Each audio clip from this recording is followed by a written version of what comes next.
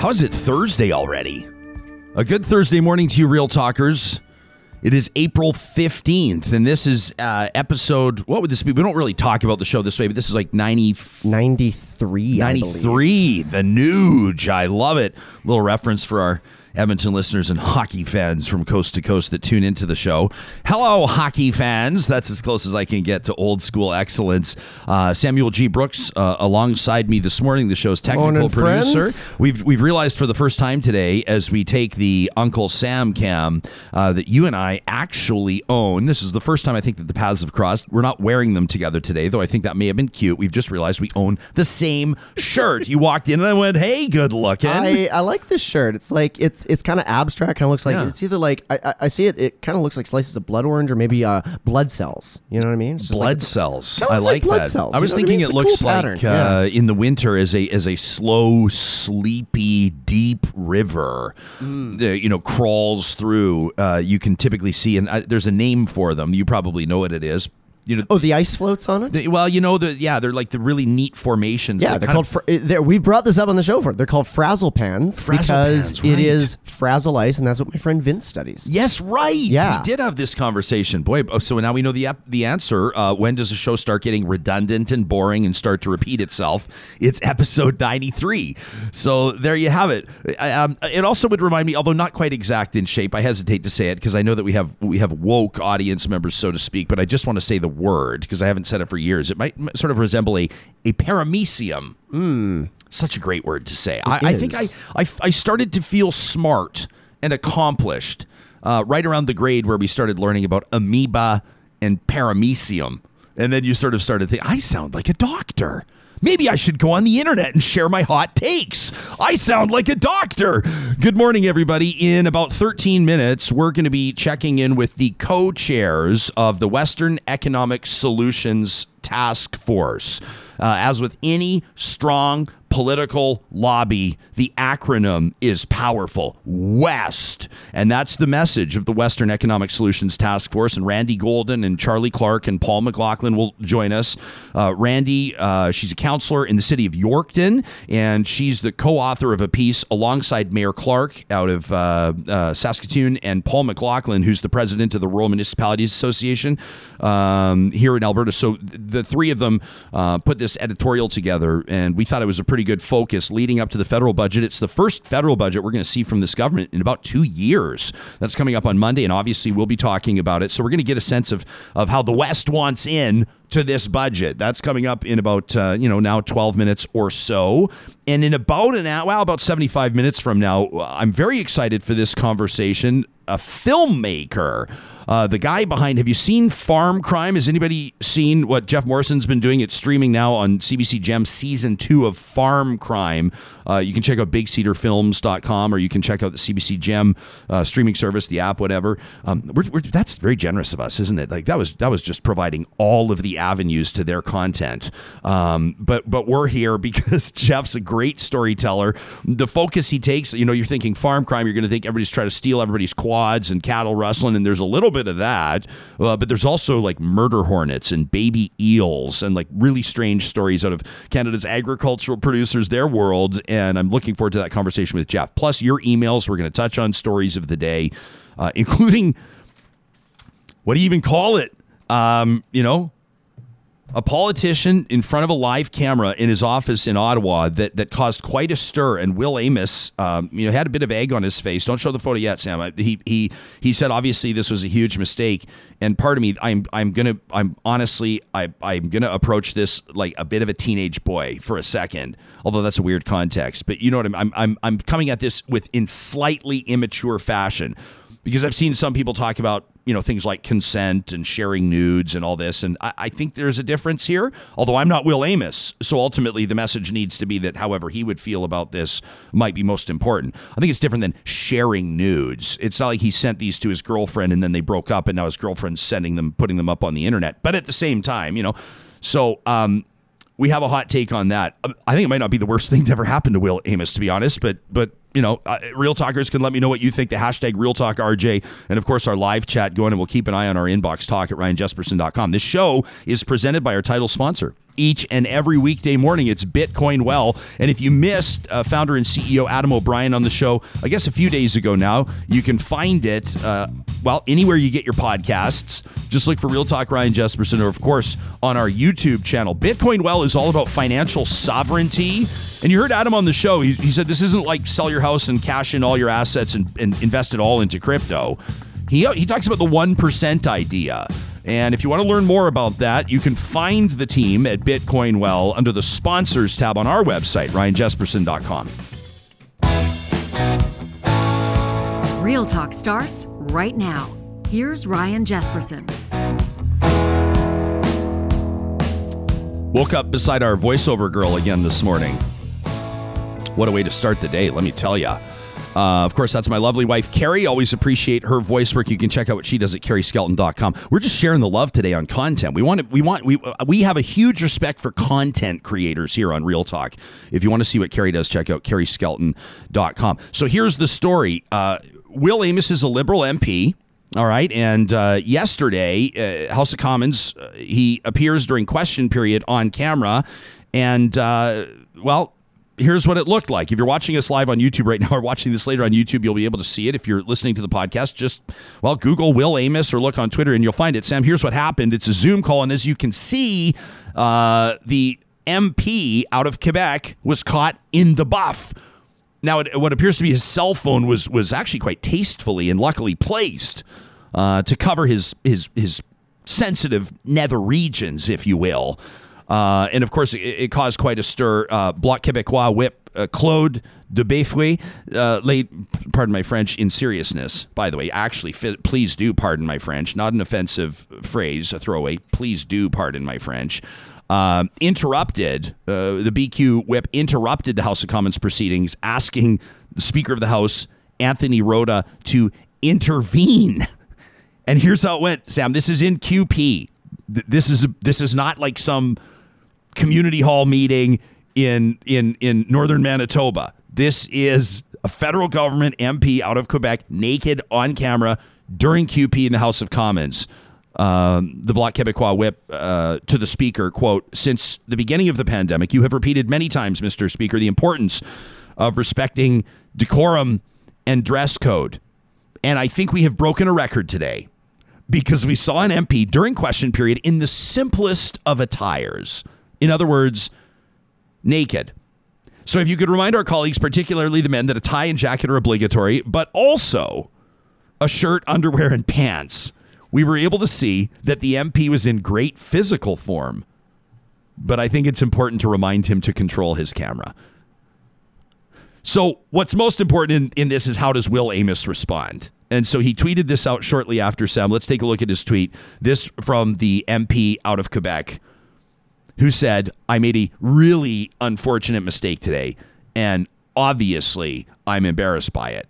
My camera was accidentally left on as I changed into work clothes after going for a jog. I sincerely apologize to all my colleagues in the House. It was an honest mistake, and it won't happen again." Well, yeah. This is the guy. We all know one person or one friend that has electrical tape or hockey tape over their webcam. And sometimes there's a story there. Sometimes there's a reason because they've been burned.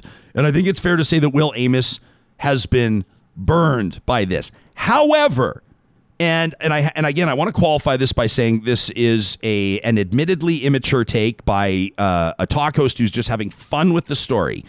Because I do know that there are probably serious angles to be had, and many of you, or at least some of you, would probably want to have a more serious conversation about things like consent and sharing images and captured nudes. And I mean, we could have a really high-level conversation about that. And conversations about consent are very important.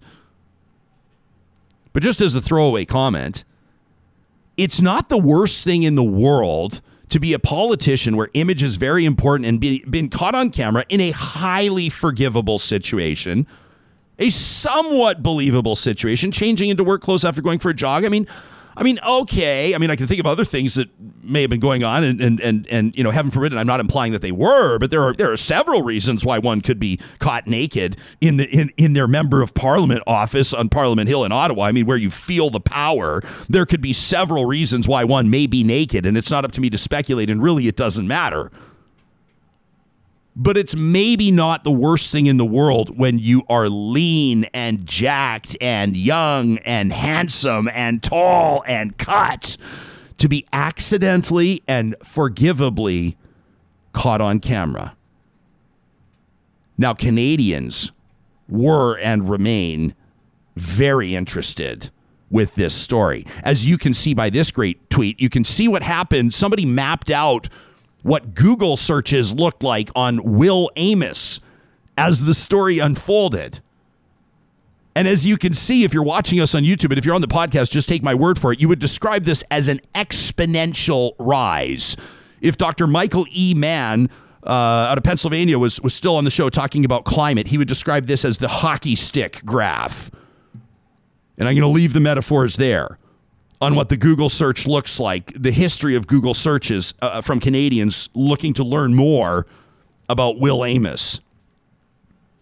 I thought this was pretty funny. A great Twitter account that you should follow out of Calgary, Alberta, Giant Blue Ring. If you know Calgary, you know obviously it's a reference to a pretty prominent piece of public art viewable from the Deerfoot.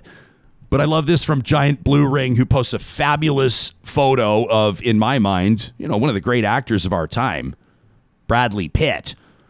The Giant Blue Ring claims my video was accidentally turned on as I was changing into my work clothes, drying my hair, and putting baby oil on after going for a jog. I sincerely apologize to my colleagues on Twitter for this unintentional distraction. It was an honest mistake, and it won't happen again. Good thing for Giant Blue Ring, they resemble one of Hollywood's, I mean, what a multiple, if I remember correctly, one of People Magazine's multiple winners of the world's sexiest man.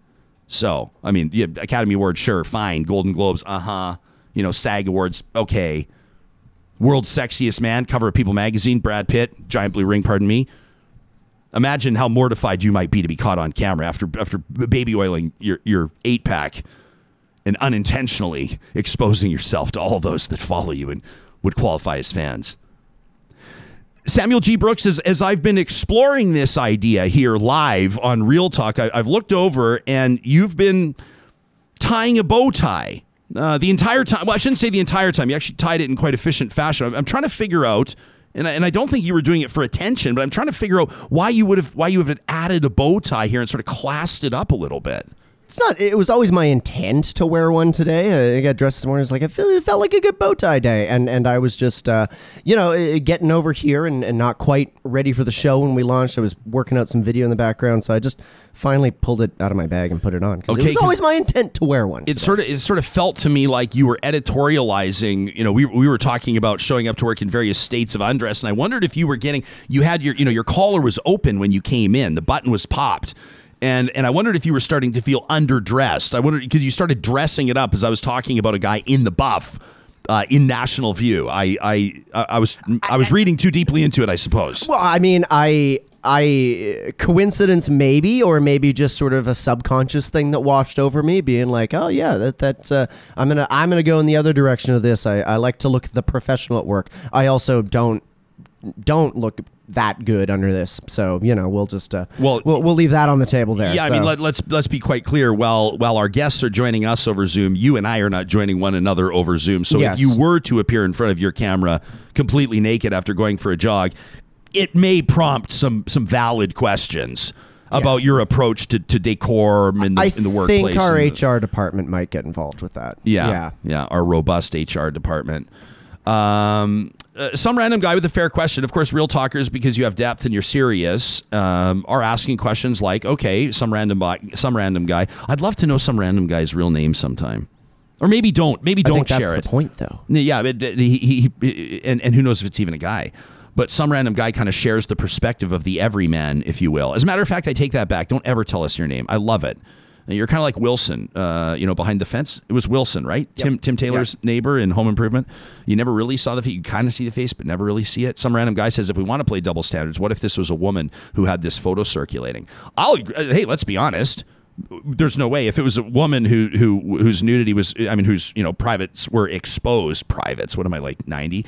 Well, if I said genitalia, it would be or 9. There's like a mix. We're having that conversation with our 5-year-old right now. Like, what are the appropriate things to call body parts? Because he's learning all the funny ones. But there's also, again, if we're gonna, what I feel like? I feel like I'm standing over the line. I have to go either fully immature for this one, or I have to go fully serious for this one. Because actually, you would get counselors and therapists and psychologists and teachers and educators and experienced parents that would say you should teach your kids to call their body parts what their body parts are called, and we would have a serious conversation about that. The point being, let's get back to some random guy's point. If this was a woman and that was happening on Zoom, honestly, we wouldn't share the photo. I wouldn't share the photo. I wouldn't feel comfortable sharing it. Is that a double standard? I don't know. I mean, if it was a woman who had her, her computer monitor was covering her, her chest, and she had her phone in front of her, as I said earlier, her nether regions, would we then share the photo? I don't know. I guess we would make that judgment call in the time. Yeah, maybe it's a double standard. Maybe it's different that it's a guy. Maybe it's different that I'm a guy. Now someone's going to say, well, Ryan, you being a guy has nothing to do with, oh my, we're in a mind bender right now, aren't we? Anyway, Judy says, yeah, like any woman would undress in a business meeting. Yeah, maybe. Maybe. I mean, that's the other thing too. You need a certain level of male confidence to even do that. Do you though? I mean, if you think you're in a private area, like how mortified would you be if you think you're in a private area, which is he's probably got his blinds down, his doors closed, maybe even locked, but he doesn't realize his camera's live. Or maybe maybe he was signed in and then thought his camera was off or something, or maybe it's not an accident. Who knows? Corrine says, like, really? Like, who changes in front of a desk and an open window? Okay. Crazy James says he's a Liberal MP for now. No. And Eric says, I'm pathetic. He's done with this bro podcast. All right, bro. Peace out, Eric. That's all right. People act like we've never had people stop listening or watching before. Been in the game 15 years, baby. We understand how it goes. It ebbs and it flows. You're not going to love everything. With regards to Crazy James saying, well, he's a Liberal MP for now, there's no way he loses his job over this. There's no way you lose an election over this. I guess that's kind of in a roundabout way, the point that I'm making while not really making any point at all, which is that you don't lose your job over something like that. You lose your job if you're Anthony Weiner and you're sharing nudes in unsolicited fashion and it's sexual harassment and that type of a thing, for sure. Probably Governor Cuomo in New York. That story is an absolute disaster. Remember when everybody was talking about what a shame it was that guy wasn't seeking the Democratic nomination? Can you imagine? Can you imagine if that story broke right before the election and he was the Democratic nominee and they lost and it meant that Trump got a second term? Oh, wow. Are our rock stars ready to roll in our round table? Just trying to get their audio checked out right now to make sure that we're good to go. We're going to be talking about how the West wants in. We're going to be talking about the federal budget that's coming out on Monday. And there's a group of elected officials and folks that have been, it's their job to pay pretty keen attention to where the economy's going, where it's lagging behind, and then to figure out by talking to constituents, people like you, people that are watching and listening to this show, what it is that, the West, and in particular this region, we'll ask them how they characterize it, but for the most part, the prairies would characterize meaningful investment in the economic future or the post-pandemic economic recovery of these provinces. We're going to get into this in just a second. A Real Talk Roundtable coming to you on this Thursday morning. Plus, we're going to get to your emails on interviews we did yesterday about tuition increases at the U of A's Faculty of Law. We've got a great email here from a viewer by the name of Mike who wants to talk about, anti-vaxxers based on some pretty high-profile conversations that have been going on over the last few days. And I know a bunch of you are going to say that video is not about anti-vax. Not the point. Mike's email is. We're going to read a great email about vaccines from Chelsea, who's concerned about firefighters that she knows. And I'm going to tell you a story of a serendipitous and wonderful chance meeting that I had on a sidewalk yesterday that relates to yesterday's show. And it might send chills up your spine in a good way. Wanted to remind you that we're so proud to be partnering with the team at Eden Landscaping. This is the time of year where the team at Eden is blowing the dust off their shovels. I'm just kidding. They never stop working. But they're ready to go on turning dreams into reality. That's one of the biggest reasons why I think so many people have been trusting Eden Landscaping over the last 20 years. It's because they're with you from the first consultation to the design to the build to the implementation of the plan. You're not hiring a landscape architect, paying them, finding a general contractor, paying them, and then, of course, dealing with the inevitable headaches that'll come with everybody dealing with one another. At Eden Landscaping, they've got you covered, and no project is too ambitious. They love a challenge. You want proof? Check out landscapeedmonton.ca. That's where you can see their work. Also, a big shout out to the team at Colby Energy. By now, you know they're Tesla certified solar installers. By now, you know that they've got certified electricians and electrical apprentices doing the installs. And you probably remember that they do all the paperwork for you too, which is a big draw to people that don't want to have to do all the research on the reimbursements and the incentives and everything that's there to maybe bring down the cost of you going more green. Check out kubyenergy.ca today, and don't forget Positive Reflections presented by Colby every Monday. Send us your feel-good stories to talk@ryanjesperson.com. So in the Post Media Papers, just a couple of days ago, an op-ed runs. It's penned by the chairs of the Western Economic Solutions Taskforce. That's put together by the Federation of Canadian Municipalities. Randy Goulden, Charlie Clark, and Paul McLaughlin came together on an opinion piece. Investment in Western communities needs to be key to the federal budget. And I'm grateful that those three have joined us this morning. Of course, you probably also know that Randy Goulden is a councillor in the city of Yorkton. His worship, Charlie Clark, the mayor of Saskatoon, and Paul McLaughlin, the president of the Rural Municipalities of Alberta. A good morning to the three of you, and thanks for being here. Good morning. Good morning. Good morning. Happy to be part of this. And I appreciate, let me point out the obvious, I appreciate that the three of you have agreed to join us no matter what. And it looks to me like, Mayor, we've caught you in transit, which is fantastic. So I'll respect your hard out time. I know that you're a man on the move. Where are you off to today? I just had to do a media hit for our upcoming marathon right on the riverbank here. And it only gave me a couple minutes to get onto this show. So I just decided to do it from my vehicle. Hope it works out in terms of the video, but it's the nature of our lives these days with everything virtual. So I'll tell you, you're coming through loud and clear, and actually the lighting's pretty good too. So you've got nothing to worry about. Randy, this is significant, this conversation, and I know I would say you're wanting to kickstart it. Let's say you have kickstarted it. This is kind of another interpretation of the West wants in, isn't it? Well, thank you very much for having us this morning, Ryan, and great transition from your first conversations that I was overhearing. I was concerned about if we might get drawn into that conversation. I'll leave that alone.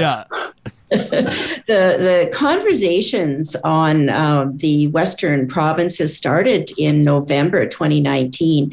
We've been working on this for a bit of time, and it's really culminated in some great responses for our municipalities. We brought together Western leaders from the 4 provinces, mayors and of cities, and also the presidents of our provincial municipal associations. So some great leaders with great expertise and experience. And we really have focused in on 4 priorities, Ryan, that we have been working on. And that is, number 1, getting our resources and products to market. Number 2 has been energy development, climate policy, and regulations. The third one is supporting communities to diversify economies. And the fourth is municipal infrastructure and fiscal sustainability. That's what we've been hearing from the people that live, work, and do business here in the Western provinces. Paul, when we're talking about the West, we talking about, let's clarify here, are we talking BC, Alberta, Saskatchewan, Manitoba? Because if so, obviously we're talking about a ton of different industries, and we can't talk about what's a good fit in Yorkton and what's a good fit in Prince George and what's a good fit in Estevan and then in Churchill, right? I mean, there's got to be some regional sensitivities to where this investment comes. That is very correct. But as I said in those 4 priorities, it really covers how we can recover and bring prosperity back to our communities. We heard loud and clear that our communities have had challenges even before the pandemic came upon us, whether it was the low commodity prices, or the challenges in the energy sector.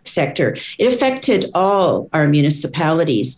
And we've worked very hard to bring the communities together. And you've identified some of the challenges that might have been. But I have to say, chairing this group of very, very experienced leaders, we are all working together to make the West the best it can be.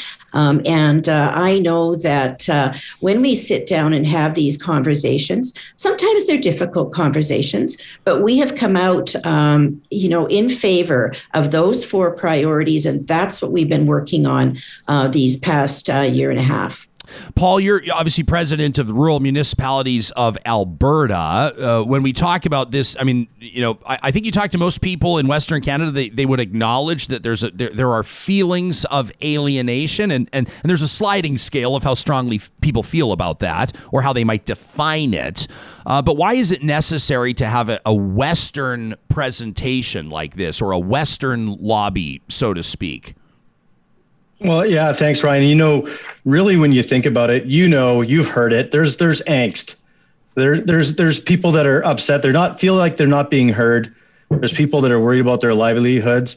And you got to imagine, Alberta and Western Canada is the economic engine of Canada.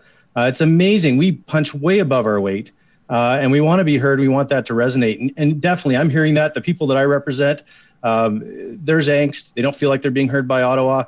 And this has been a fantastic gesture to get these folks together. And as Chair Goulden had said, this is diverse, and you've even acknowledged that. But at the same time, whether it's fiber or oil and gas, we need to do nation building. We need to actually have this government recognize and start to push us forward. We need to actually, post-pandemic, we need to get this economy moving forward. Whether it's fiber, lentils, or oil and gas, we need to get those corridors going and move product from A to B across Canada, as well as exporting. Mayor, you obviously, I would imagine you could probably right now whip up a list of 5 things that you think would kickstart the economy in Saskatoon and probably in that beautiful region of Saskatchewan. When we talk about things like, expanding energy corridors or rail safety improvement programs, which I think is relevant to people in rural and urban areas. I mean, I think of Lac-Mégantic, the obvious example, but there are other examples too. Wabamun, just 40 minutes from our studio. Ask them about rail safety and the impact of oil spills. What are a couple of things that you think? I mean, what's Saskatoon now? 500,000 people, something like about 500,000 people. What would you like to see that would really help the cities here?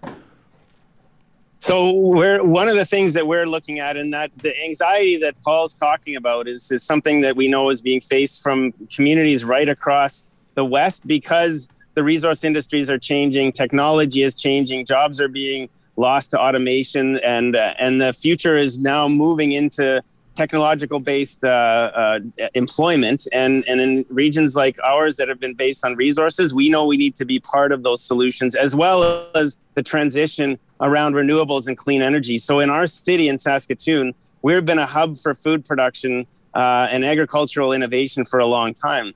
And we think and believe, that we've got a strong future as a global epicenter for food production, but we need to make a shift towards instead of just shipping all the lentils and chickpeas and wheat off raw and buying it back, for buying the bread back for where all the value added opportunities are created. We want to be doing that and creating the opportunity, those value added jobs. Now there's a whole new world of plant-based proteins and ingredients processing and all of these things, and we're looking to create hubs for that value-added processing that creates more opportunities here.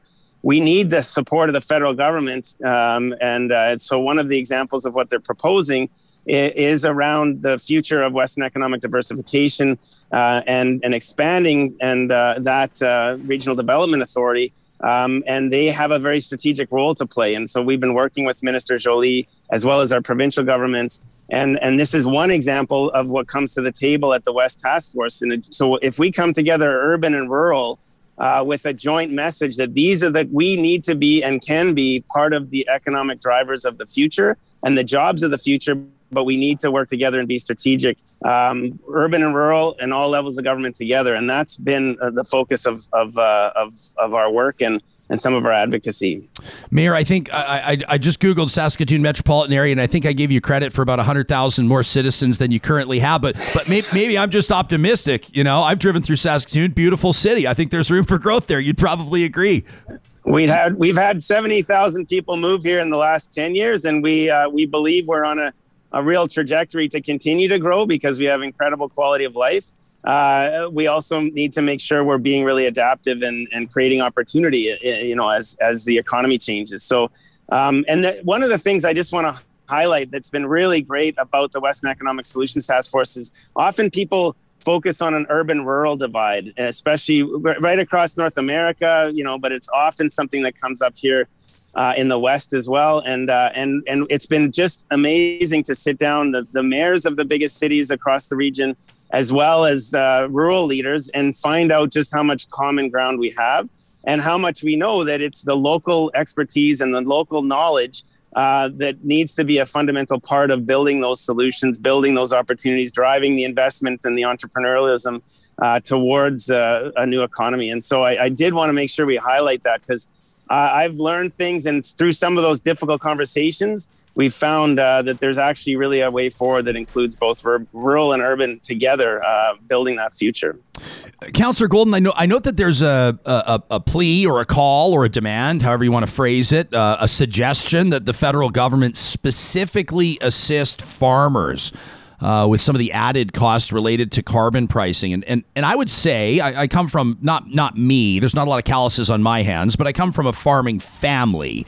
And my cousins have shown me natural gas bills, and I've seen dramatic rises. And I've also had a lot of conversations with reasonable people that support action on climate, that support some form of carbon pricing, that recognize that we need to do something, but that really have a problem with how they feel that agricultural producers are being unfairly treated here. And I think if you had people like me that live in urban areas show the cost increases that we've seen with regards to the carbon tax, and then a farmer were to show their cost increases, it would undeniably be disproportionate.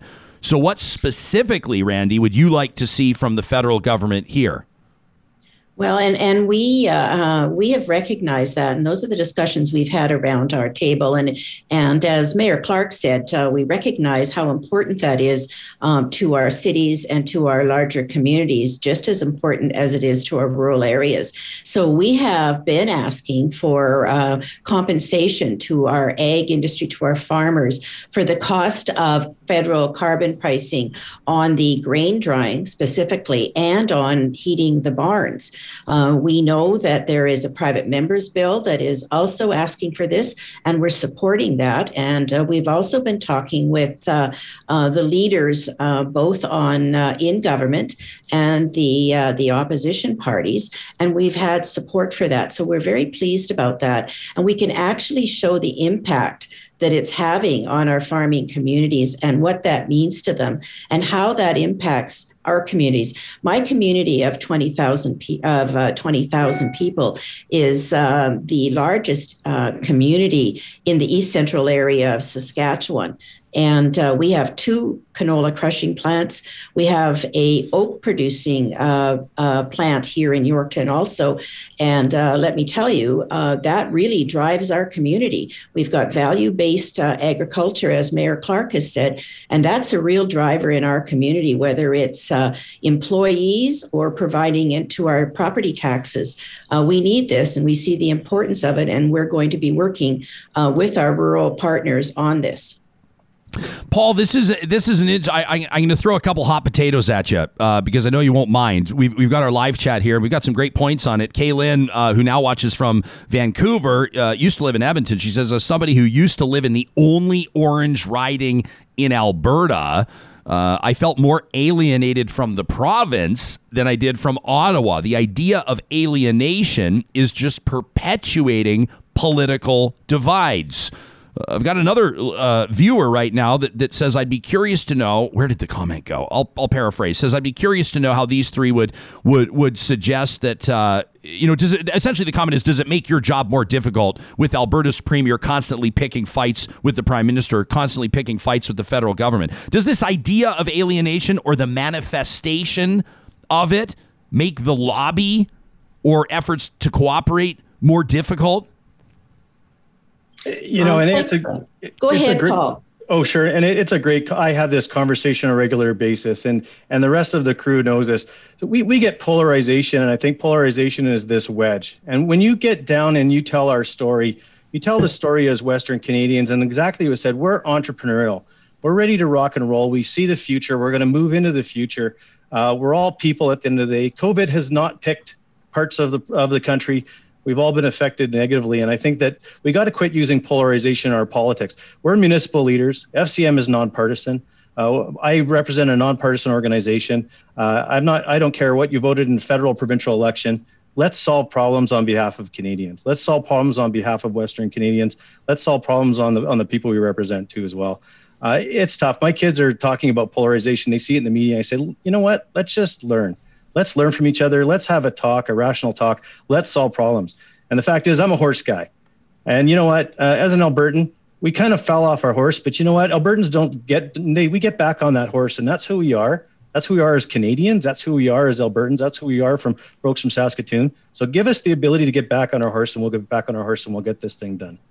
Mayor, let me ask you about, we talked a little bit about rail yesterday in a completely unrelated context. I was talking to an expert about where Canada's airline industry is right now. And a professor out of McGill, former Air Canada executive, says to me, if we lose air travel in Canada, he goes, essentially, like, we're left with rail. And what was really interesting is, number one, you go, okay, yeah, that's maybe not totally realistic to ride trains across the country. But then a whole bunch of people, like a noticeable number of people started commenting to me saying, look what's going on in France. And look what France is doing with high-speed rail. And look what Japan has done with high-speed rail. And what about high-speed rail corridors? And there's always that one, people talking about Calgary to Edmonton. But I bet you and I could talk about, Edmonton or Calgary to Saskatoon or whatever, across Canada network. Obviously, rail's been a bigger deal.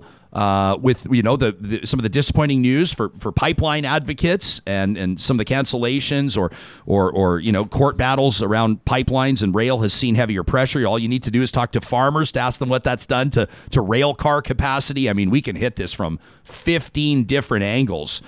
But as the mayor of the city of Saskatoon, why would an investment in the rail safety improvement program, maybe aside from the obvious, the safety, what would that potentially do to your city, to your province, do you think, to the country?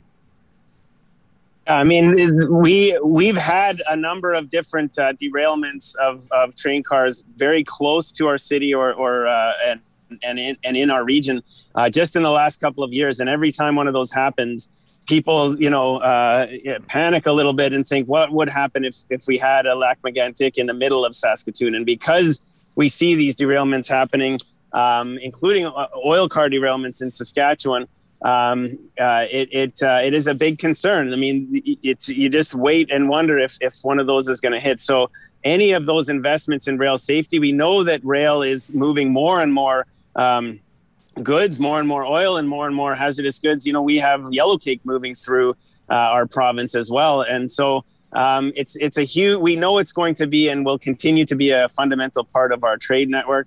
We know it's a very, very important part of how we get our products to market.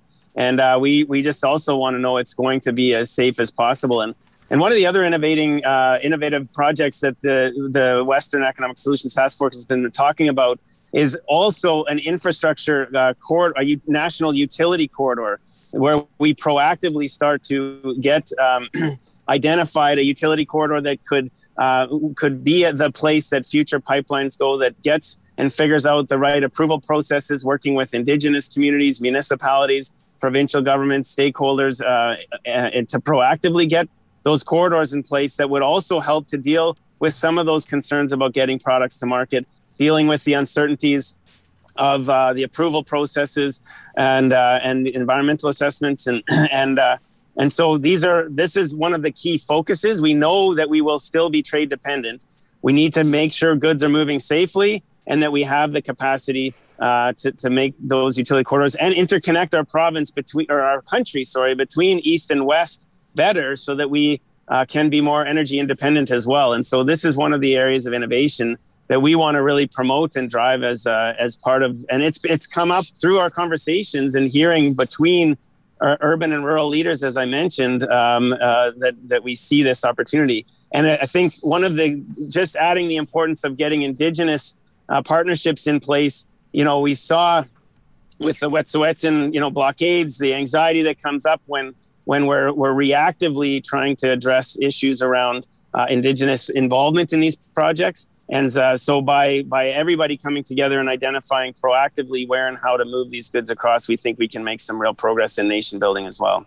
I know that the three of you all have commitments that start at 9:15.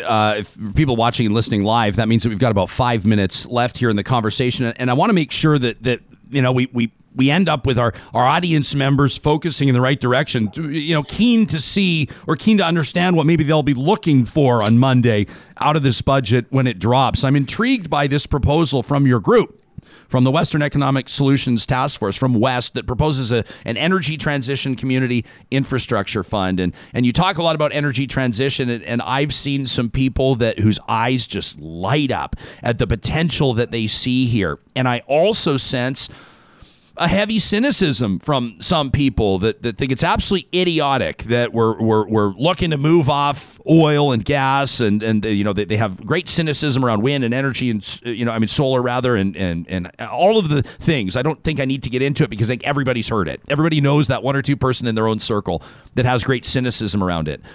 Councillor, let me start with you first. How much of our attitude collectively needs to shift? Like how much do we need as civilians, as people, as workers, as skilled tradespersons, as executives, as accountants, as lawyers, need to start buying into or really legitimately considering what an energy transition or an energy future might look like? Oh, Ryan, I am going to turn that over to President McLaughlin, because he lives and breathes this. And I will say that it's a shift that's happening. It's a shift that's happening right now because it's a necessity that we have to go through. We see that with our young people and some of the things that are happening in our communities. We see the cost of it. So I truly believe that that's happening. Every time I look at Twitter or pick up any news releases, I'm seeing some of the very innovative things that are happening. Just today, early this morning, I heard some great news coming out of the hydrogen hub in the heartland of Alberta. And here in Saskatchewan, we're seeing what's going on in our south eastern portion of our province with helium development. So those are the things that are going to move us in that shift. But I know that President Paul would love to come in onto this conversation before we have to leave. Yeah, well, thanks, Rand. And you hit some great points that I'd hit too. And I think that my conversation is always around let's find a common language. Carbon sequestration, agricultural operations in Alberta, forestry in northern BC. We've been sequestering carbon, and there's ways for us to work at this conversation. I'm speaking to you on solar right now. We have a geothermal system in my office, and as well as at home, I run on micro wind and micro solar. I still require hydrogen-based carbon-based projects to heat my house. So this is a mass balance conversation. But at the same time, this is, I think, a lot more opportunity than a transition. It's not disruption. It's actually us pivoting and changing and really providing what the market wants. This is what people want. This is what my children's generation wants. And Albertans can do this. We're doing this now. That innovation's occurring. We have the energy. We have the skills. We have an incredible number of people here that have a skilled workforce, and we're moving towards that. So we have to quit taking energy transition as an insult and look at it as an opportunity. We need to find that common language and bridge that. I think the future of Alberta is actually going to continue to use carbon in a mechanism that actually makes this a better world. And we know how to do that as Albertans, for sure. I can already tell you right now, Sam, that's the clip we're going to use later when we promote this interview. Paul, very well done. Sometimes they just jump right out at us, and we know what we're going to use. That was very well said. Mayor, it's 9:14. We're doing this live Mountain Time, which means that we've got one more minute with you all. So I'm going to give you last word. What would you like to see, on Monday with regards to maybe what we haven't talked about, or what would you like to reiterate that we've just heard? Yeah, I mean, we want to be part of the solution. I heard that clip too. I thought Paul just nailed it, and so we're looking for $600 million towards the Western Economic Diversification for our regional development agencies. The new Energy Transition Community Fund is moving the conversation from whether we're going to make changes to adapt to a changing future around carbon to how are we going to do it and be part of that solution, knowing that oil and gas will be with us for a long time and we need to support that. But we also know we need to be proactive and be part of the conversations around building solutions, and that our communities want to be on the front lines of helping build those solutions. And so that's the key moment that we're in right now is moving to the conversation about how are we going to do it and how do we make sure the voices of the local communities are on the front lines. And that's what's been so great about rural and urban participation in the Western Economic Solutions Task Force, bringing these solutions directly to the federal government and to our provincial governments as well. That is Mayor Charlie Clark out of the city of Saskatoon, Councillor Randy Goulden out of the city of Yorkton, chair of the Western Economic Solutions Task Force. Paul McLaughlin is president of the Rural Municipalities of Alberta. Thanks to the three of you for the perspective, for the conversation today. We appreciate it. Thank you. Thanks. Take care, everybody. Yeah, there you go. So Sam, that's a pretty interesting conversation. I really like the way that Paul approaches. I think reasonable, I think accurate in his assessment of what an energy transition is. Stop seeing it as a threat, see it as an opportunity, recognizing that there's going to be a role for fossil fuels. I think that most, and this is an editorial statement on my part, most reasonable people acknowledge that there is still a future, and in some circumstances and in some contexts, a bullish future for oil and gas. Albeit there's a horizon. There's obviously a window that will ultimately close, just like the families that own the empires in whale fat and blubber that fueled street lanterns. But I had a guy whose family had a bunch of pay phones. They owned a bunch of these payphone opportunities, and asked them how that wound up going. People that own Blockbuster Videos. We've talked about some of these in past shows, but I think that was a reasonable assessment. I think he's right about the opportunity. And of course, our real talkers have some really great points as well. I think it was Greg that I saw back. I'm going off the top of my head here, but he said something along the lines of, why do we keep talking? Here it is. He says, I hate this weird entrepreneurial talk point. He said, if we're all such great entrepreneurs, wouldn't we be divesting from oil and gas naturally? We're not anymore. We're sticking our heels in, which is an interesting point. I mean, if we're going to celebrate, and this is a conversation about BC, Alberta, Saskatchewan, Manitoba, but I think most especially we just focused, based on who we were talking to, on the prairie provinces of Alberta and Saskatchewan. You do see it a lot. What's Alberta all about? The can-do spirit, the can-do attitude, problem solving, ingenuity, innovation, the entrepreneurial spirit, like Greg said.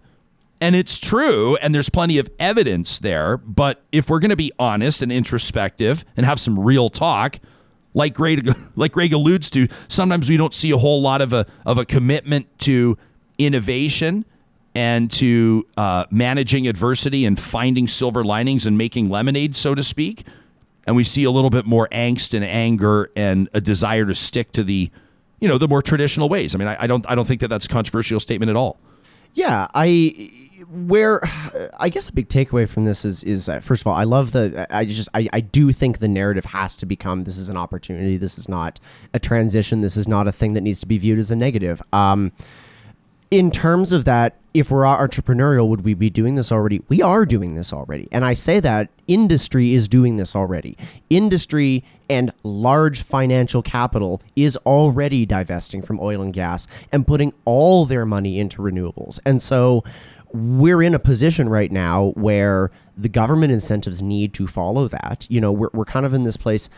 It's a lot of sunk cost fallacy, which is, sort of the business term for when you've invested in something and you're so tied to the fact that you've put money into this thing, even though it kind of doesn't have value anymore. And the right solution would be to drop it and move on. And I'm not saying Alberta needs to drop and move on from oil and gas. Far from it. It's still an industry that's going to be very important for us for a few decades. I think you and I might disagree on the timeline of that, but we both agree that it's going to be important for a while. I don't know that we would disagree on the timeline. What would you peg the rough timeline at? I'd say, probably reasonably, I'd say 20 years would be a good framework for Alberta. Yeah. I think, you look at market indicators, which oftentimes are... Market indicators say it'll be faster. Some of the most important ones, right? You look at, this is just cherry picking one example, and some would say, well, you're totally oversimplifying the whole argument. And I would say, yeah, you're right. But we can only tackle one thing at a time.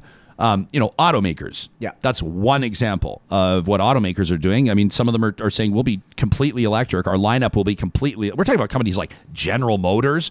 We're not talking completely about... electric by 2035. Right? Yeah. Yeah. 14 years from now. I know. So I mean, that's, my son's 5, he'll be 19. Like, obviously that's a long time from now in one context. So I always view life in the family context, Sam, but, I also think that at the same time, when you look at 14 years, it's also an instant. Like, that's 2007. So when Wyatt graduates university, he's getting like a brand new electric Camaro. Is that what you're telling me here? Camaro? Well, we're just talking about GM. A Camaro. I'm trying to respect to the Camaro. Respect to the Camaro, hey. They did just discontinue it again. If I had unlimited funds, and if I was Jay Leno and I was building a garage like that, I would have a '68 Camaro. Beauty. I also love the early '80s. They're not the same, but I understand. But the Trans Am, the Firebird, I'm talking with the gold honeycomb wheels. The Firehawk on the hood. The thing is they kind of are the same car, right? I mean, Chevy and Pontiac built them on the same chassis. Sure. Yeah. But if you start saying that the Camaro and the Firebird are the same car, the audience, the niche that is the Camaro and Firebird crowd will erupt. Yes. They will erupt. It's like calling the Ford Tempo and the Mercury Topaz the same thing. They're not! But they are. Have you read The Impact of Green Investors? It's a piece that's just out in The Economist. We're working on putting a segment together on this for next week. But it's interesting. Let me just read a couple of lines. This is out of The Economist. This is out of the, recent. Sustainable investing is in the firing line, as 2 recent events have shown. Last week, the board of Danone, like yogurt and all the other food, a French food maker, fired its boss, Emmanuel Faber, who had long championed the benefits of stakeholder capitalism and sustainability.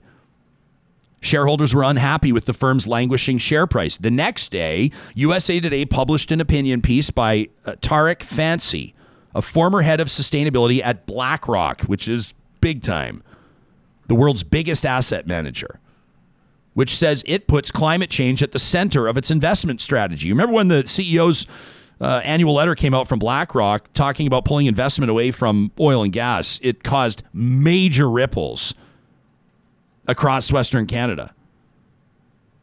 Mr. Fancy called investing that takes into account ESG, environmental, social, and governance factors. He called those, quote, this is the former head of sustainability at BlackRock, called ESG as an investment strategy little more than marketing hype, PR spin, and disingenuous promises. He pointed to ESG. Why am I so immature today? I'm being serious. Mr. Fancy said, but it sounds like I'm trying to be critical of it. No, it's his name. Mr. Fancy says that he does. He pointed to these ESG funds that invest in big polluters like oil firms and BlackRock, by the way. His former affiliate says that it disputes the claims. But it's an interesting comment. And The Economist is writing about it. So I'm always curious to know what you think about this. Christina, who's watching live, says, I attended our Corporate Environmental Day webinar. She says we're a multinational company. She says one glaring point was the lack of accessibility of green tech, especially in Alberta and Saskatchewan. It says Ontario has nuclear power, as an example, says Christina. So interesting points. We're going to get to some of your emails in just a moment. Of course, wanted to remind you that if you've got a dog, you, of course, I don't have to tell you, they're your family. And you do anything for your family, including ensuring that they're eating the healthiest food, the food that's best for them that you can possibly procure. I encourage you to check out granddog.ca. This show is a proud partner of Grand Dog Essentials, quality raw food. And if you use the promo code REALTALK on their website right now, they'll give you 10% off your first order. The order that they deliver right to your door in Calgary, Edmonton, or Central Alberta. We're working with their nutritionists to help our dogs ensure that they have the most custom possible diet. And it doesn't blow the bank either. It'll surprise you. Depending on what your dog needs, this is something you might be able to make happen and probably will, especially when you consider all things like the health of your family members, the four-legged ones too. Granddog.ca, where you'll find Grand Dog Essentials. The team at Alta Moving and Storage knows that this is the time of year people are starting the spring cleaning projects. It might be time that you finally decide to transform that one room, the junk room, the storage room, into actual usable space. If you're looking for a storage locker, you'll find them at Alta Moving and Storage. They've also got those pod-style moving containers. They drop them off at your house. You fill them up, or they have hired hands that can help you out. And then they get it to your destination stress-free at altastorage.ca. Appreciated this email to talk@ryanjesperson.com. This is from Chelsea a couple of days ago, and she said, I'll keep this concise, Ryan, as I know you must be drowning in letters and emails. Chelsea says, I'm deeply, deeply concerned that firefighters are not part of the current vaccination schedule. Firefighters tend to be the first to arrive on scene, whether that be to a car accident or a medical call. They're being sent to COVID quarantine hotels, homes, hospitals, care facilities. They're caring for folks that are COVID positive on a daily basis. Many of them live with fear and anxiety about bringing it home to their loved ones, or the potential of being an unknown carrier and spreading COVID to others on the job, as well as vulnerable community members that they support. Chelsea says, although they are important jobs, I am disheartened to see that acupuncturists, chiropractors, massage therapists have been listed before firefighters. She says, make this make sense. She says the Premier has failed to provide a measure of safety for essential frontline workers and the people that they come into contact with. And I hope that the provincial government of Alberta will deeply reflect on this and with a level of immediacy, reconsider that firefighters be included in the current 2C phase. She says, I sign off filled with frustration. Chelsea. I know that we'll probably have acupuncturists and chiropractors and massage therapists that are going, hey, what the hell, man? But it's pretty easy to make the argument that firefighters should be there at the top of the list. They are the first responders, police officers, paramedics. And this was an email that jumped out at us as well. This was from Mike, and Mike's subject line reads, COVID or vaccine deniers.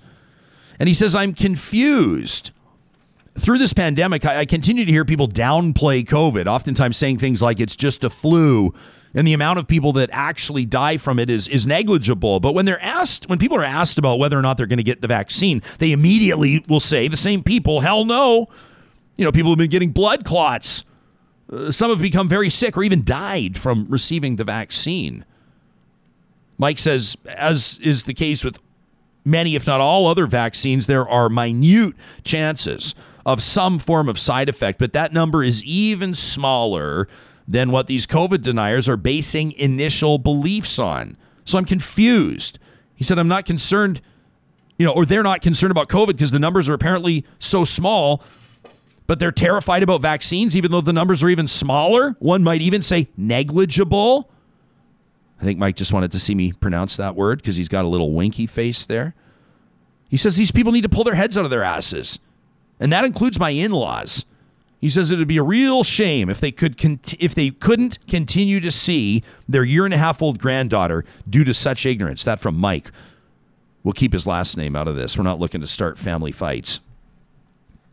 It's not every day that we get emails or correspondence from our younger audience members, but I loved this from Margaret C. Margaret C. is a grade 8 student in the Calgary Board of Education. And she writes in to Media Personality Jesperson. She says, I'm a grade 8 student in the CBE, and I'm writing you to express my concern about the new program of education from kindergarten to grade 6 for the French as a first language schools. I myself have attended a Francophone school for several years. Margaret says a couple strengths that I found in the program.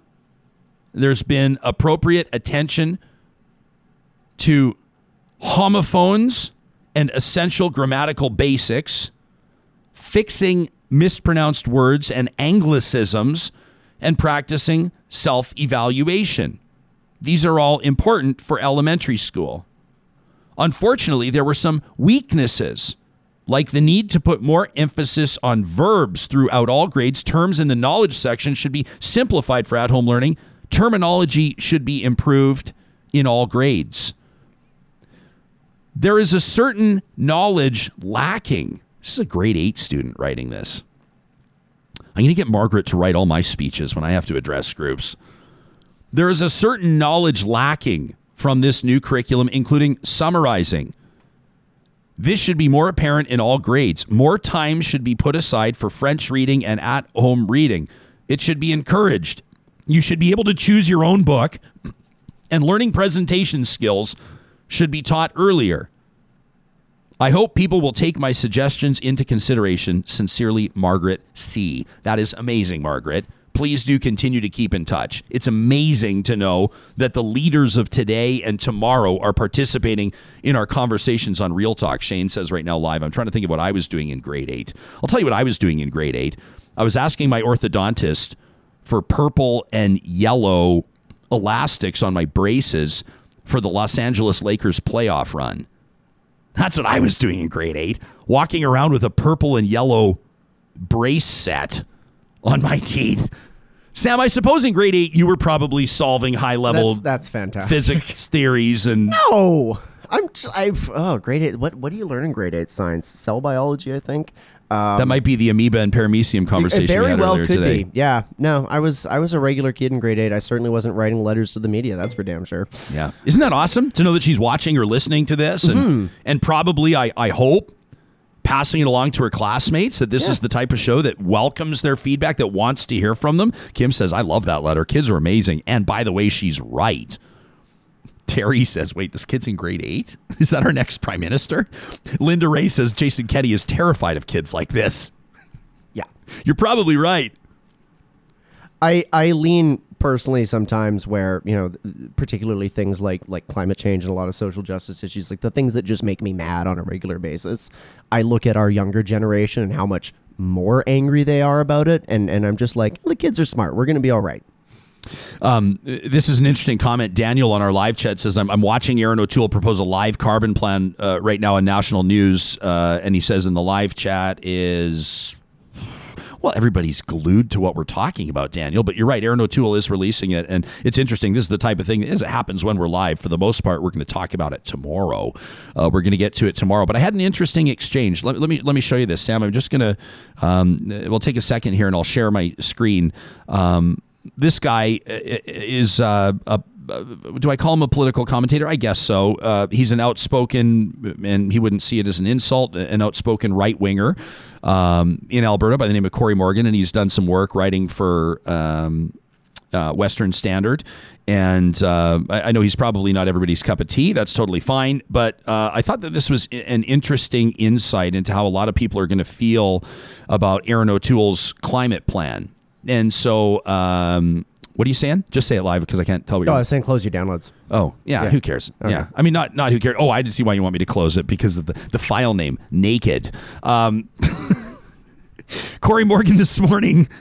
Not everybody, by the way, hey, for a moment of seriousness, pull this back to us for a second. For a moment of seriousness, I do want to acknowledge in the live chat, actually, a lot of you were totally unimpressed that we shared that photo. So I'll acknowledge that. And we can walk that back. Let me say, this is real talk. This is how I really feel about it. I think it's unfortunate for that MP. I don't think it's a big deal. Some of you said, oh, so he's hot, so it's okay that you share it. That's not the point I made. The point I made was, as a politician, I don't think it's the worst. If you get caught on camera showing off your six-pack, I think it's ridiculous that someone would say he's going to lose his job over it. If anything, he's going to become more popular. But I'll acknowledge, as we did in the chat, that a lot of you said, you know what, shouldn't be sharing that photo. He has not consented to have the photo shared. It shouldn't have been screen grabbed in the first place. Fair enough. We're going to leave that one alone. We're not going to keep talking about it. I do think the situation is a bit unfortunate for him, but I also think it's hilarious. And not everybody finds everything hilarious at the same time, which is totally fine. Let's get back to this. Corey Morgan tweets this morning and says, Aaron O'Toole Leader of Canada's Conservatives has repackaged Trudeau's carbon tax and will try to sell it to us in the next election.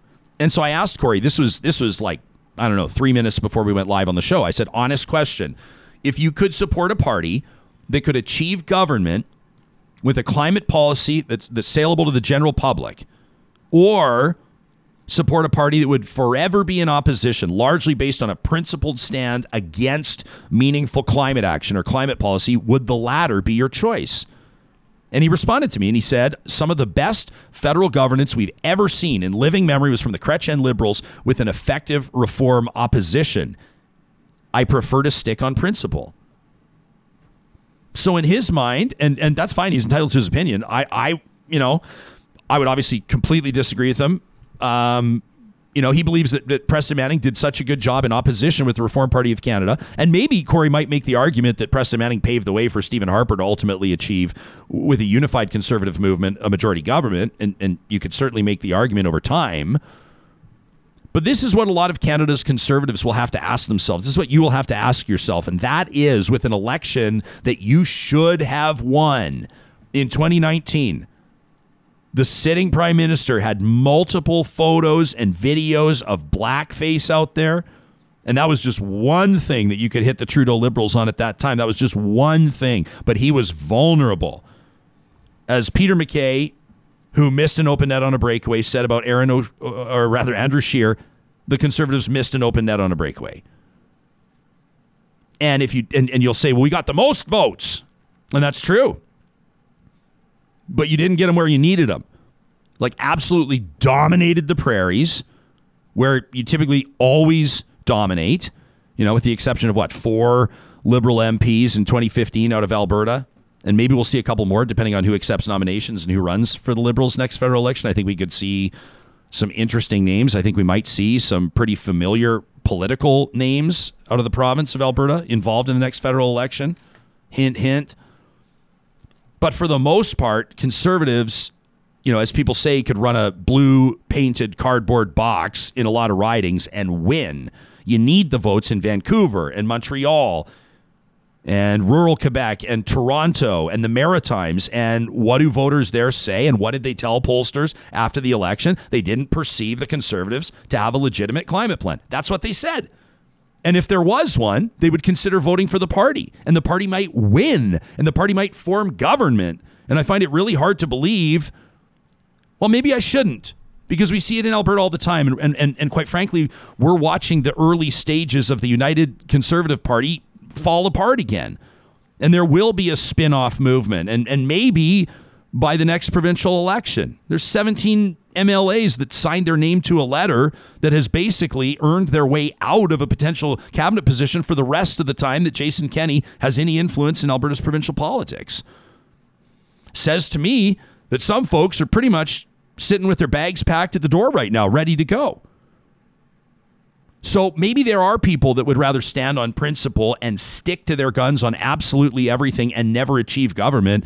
But I think that Aaron O'Toole right now is doing what his advisors and what he probably realizes he has to do if he ever wants to be Prime Minister of Canada. What do you think?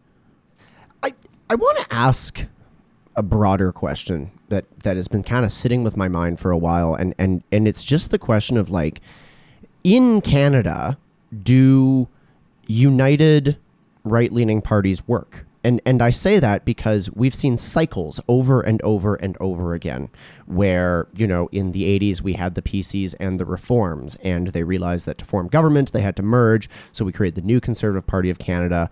They've had one successful leader, one very unsuccessful leader, and one leader trying to break some new ground in a little bit more of a centrist thing.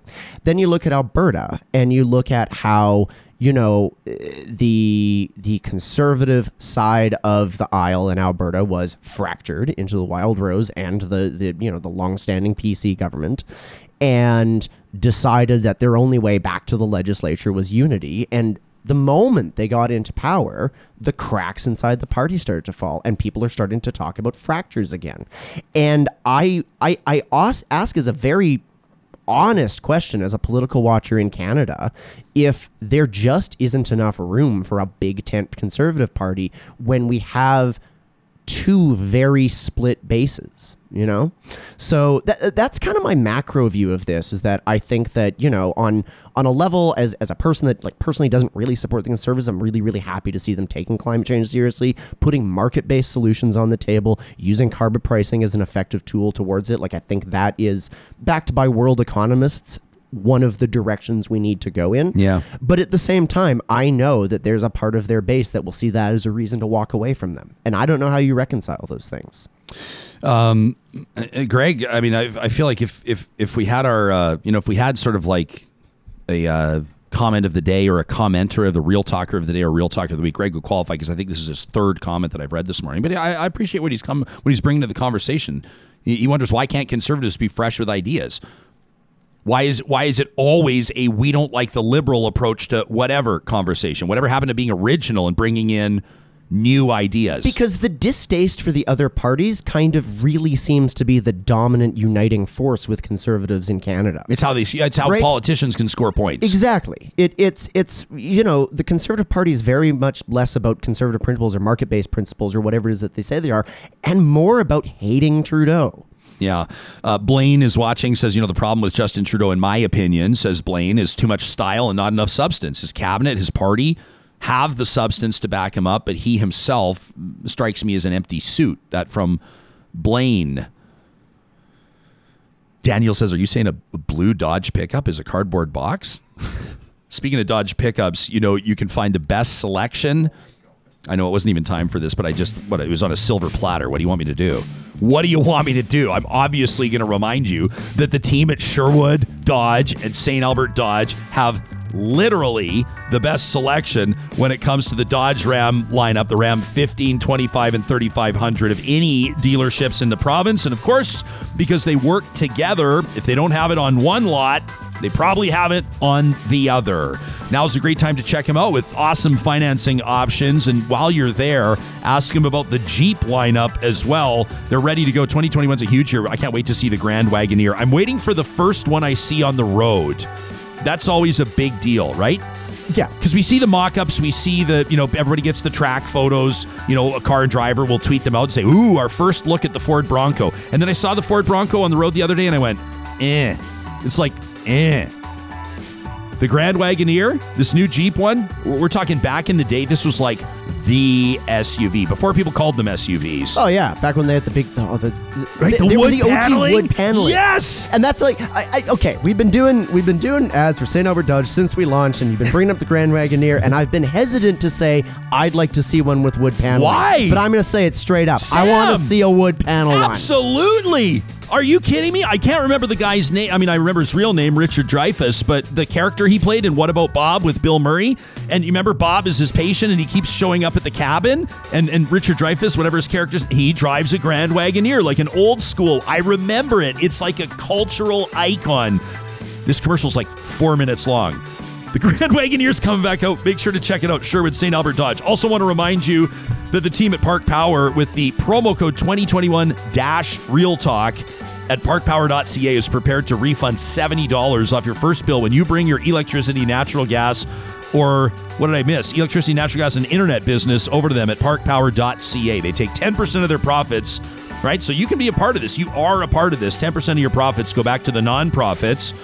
You got to get your natural gas, your internet, your electricity from somebody. Why not save $70 right now off your bill using 2021-Real Talk at parkpower.ca. Wanted to read a couple of emails before we start talking about, I'm looking forward to this conversation it's a conversation about rural crime, but it's more than that. And I know Geoff Morrison will get into it. He's the filmmaker. He's the producer of a series called Farm Crime. And they've just released season 2 on CBC Gem, but they do talk about rural crime, and we'll get into that. And I know it'll be of interest to a lot of you, but also really unique story angles like murder hornets and baby eels and wild stuff. And I'm looking forward to that conversation. Always want to remind you how much we appreciate you being in touch with the show. So much so that Sam has designed a brand new, awesome graphic that we can overlay over our YouTube broadcast. Look at this. You thought we were big time when we had studio lights. You thought we were big time when we had more computers than we need. You thought we were big time because we have leather studio chairs. Once you start superimposing graphics on your YouTube feed, Ladies and gentlemen, one has arrived. You can talk to us using the hashtag RealTalkRJ. You can find us at RyanJesperson.com. And of course, our email is talk@RyanJesperson.com. That's where Cheryl found us yesterday. And she said, thank you so much for profiling the very real concerns of improper budgeting yesterday at the University of Alberta's Faculty of Law. It was a tuition roundtable. Their tuition's going up 45%, and that's not even the highest bump up on the campus. Some people are seeing tuition up in the 65% range. Wild. Cheryl says, I'm a graduate of the Faculty of Law, and I've seen firsthand the homogeneous nature.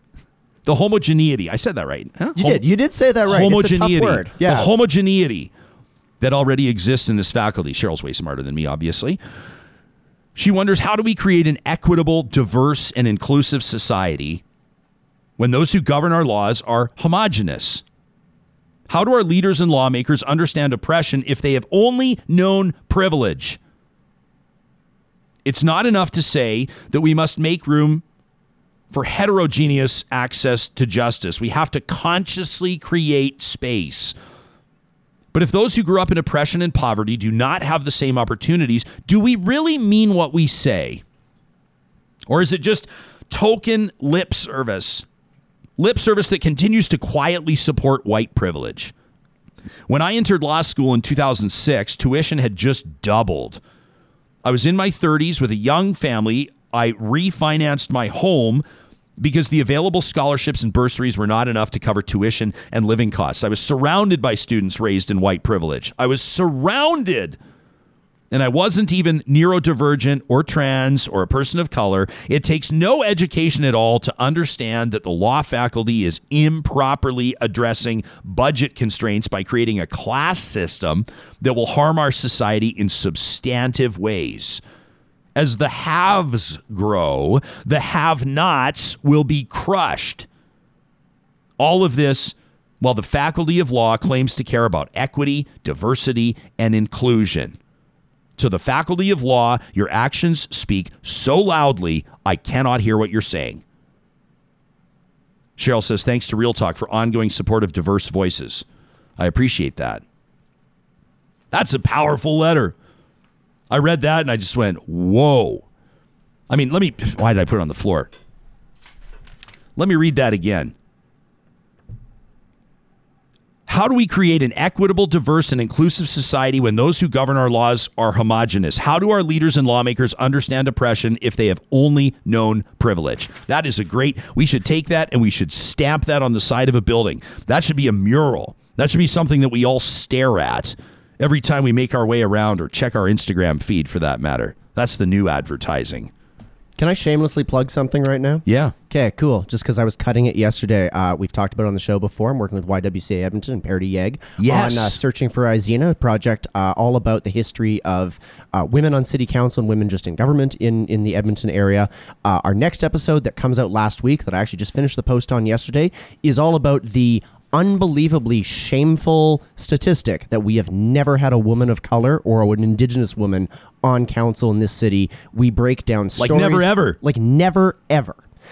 We talk to the first person of color, first woman of color, to ever run in Edmonton. She actually lives in India right now. She's fantastic. We do a roundtable conversation with some women that have run and unsuccessfully went through it. It is a fascinating episode. It's out next Tuesday.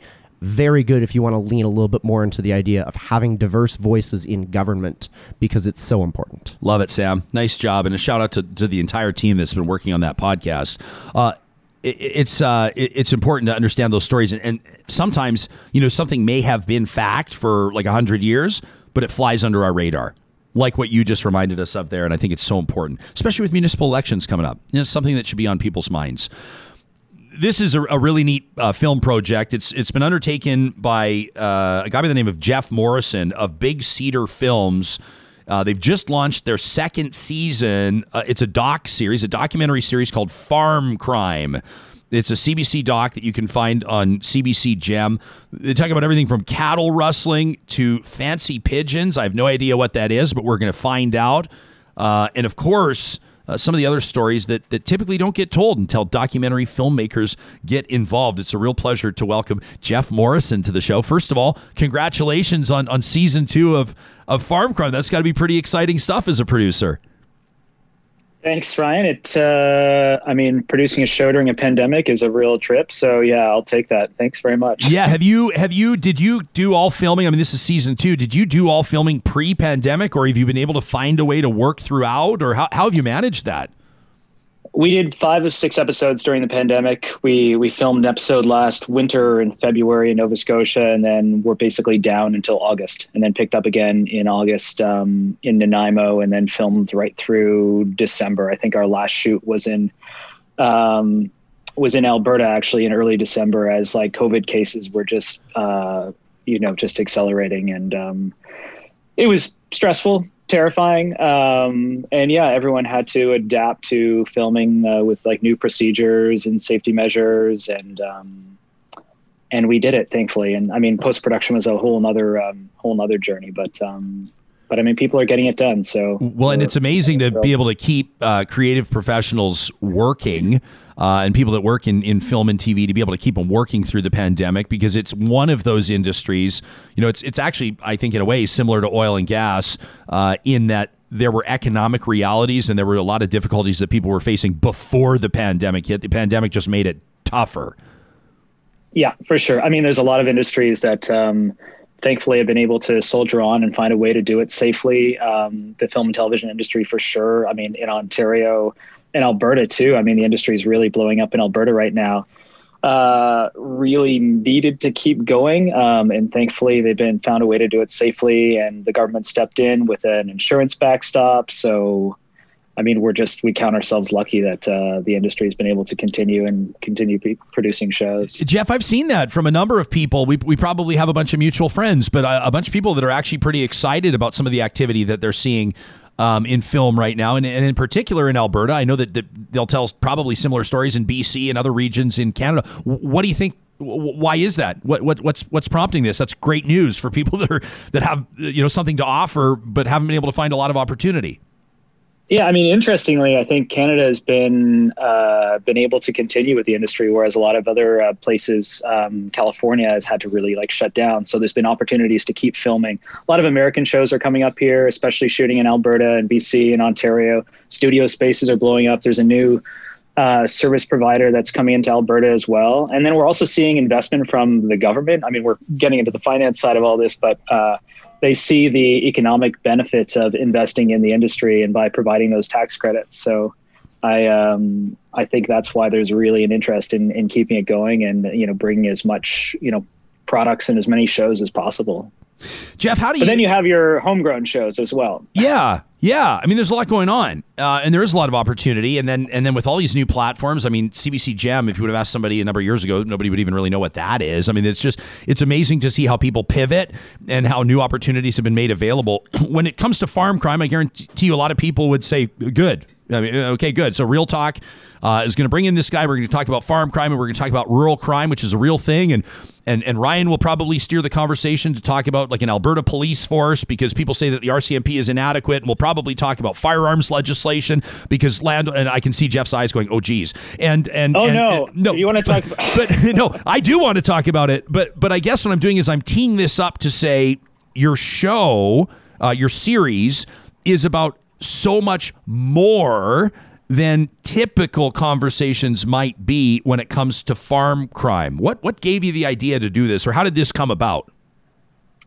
I kind of look back a couple of years ago. I mean, we're going back almost 10 years ago. The maple syrup theft in Quebec was this huge agricultural crime. And I heard about it and I was like, this is fascinating, as if someone came up with the idea to steal $18 million worth of maple syrup, and as if an agricultural product can be worth that much money. And what I also found interesting was the coverage of it. It's like, oh, it's hilarious. It's maple syrup. This is so funny. People stole all this maple syrup.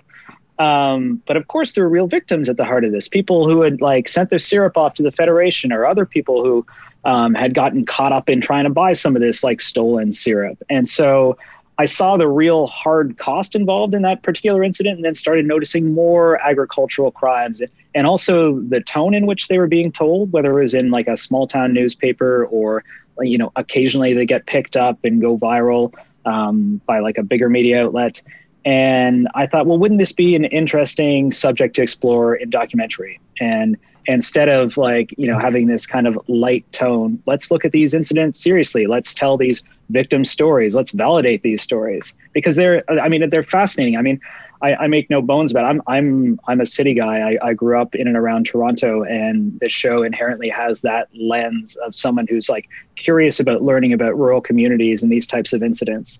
And I think if there's a way to bring them to, especially like urban audiences that might not know about the cattle industry or, you know, the bee industry or some of the aquaculture industries we get into in the show, and do it in a way that is serious and respectful, but also has a bit of that kind of like true crime storytelling. It just seemed like kind of an interesting package, an interesting way to do it. Yeah. So I want to get into some of the specific episodes, because I know there's amazing stories to tell, but quite frankly, you've indicated that you're up for talking about what some might describe as an epidemic of rural crime, the prominence of rural crime, the frustration that we see with some rural landowners, and as a matter of fact, you know, political representatives, elected representatives in a lot of rural communities. They're dissatisfied with police coverage. They're dissatisfied that if they put out a call to the RCMP that they believe that their property is being compromised. In other words, they believe that their family may be at risk, and it's an active situation that sometimes it takes 45 or 60 or 120 minutes for police to arrive. It's impacting people's perspectives on firearms, and it's impacting people's perspectives. I mean, the Colton Boushey story in Saskatchewan is a deadly serious example of how some of these situations wind up. I would imagine you've heard, as in producing this project, story after story. How would you assess right now how rural residents, how farmers, so to speak, landowners are feeling in the communities that you've visited? There's a few instances. I mean, I didn't direct all these episodes, so I wasn't in the field for all of them. But one of the first episodes we shot for the first season was in Alberta, and it involved a rancher who had 50 of his cattle stolen. I mean, I'll give it away a bit. The episode's called Cattle Cops, and it's as much about this rancher who had these cattle stolen as it is about Alberta's livestock investigation detail, this like small 2-person detail from the RCMP. It's a very fascinating thing to learn about how policing works in livestock.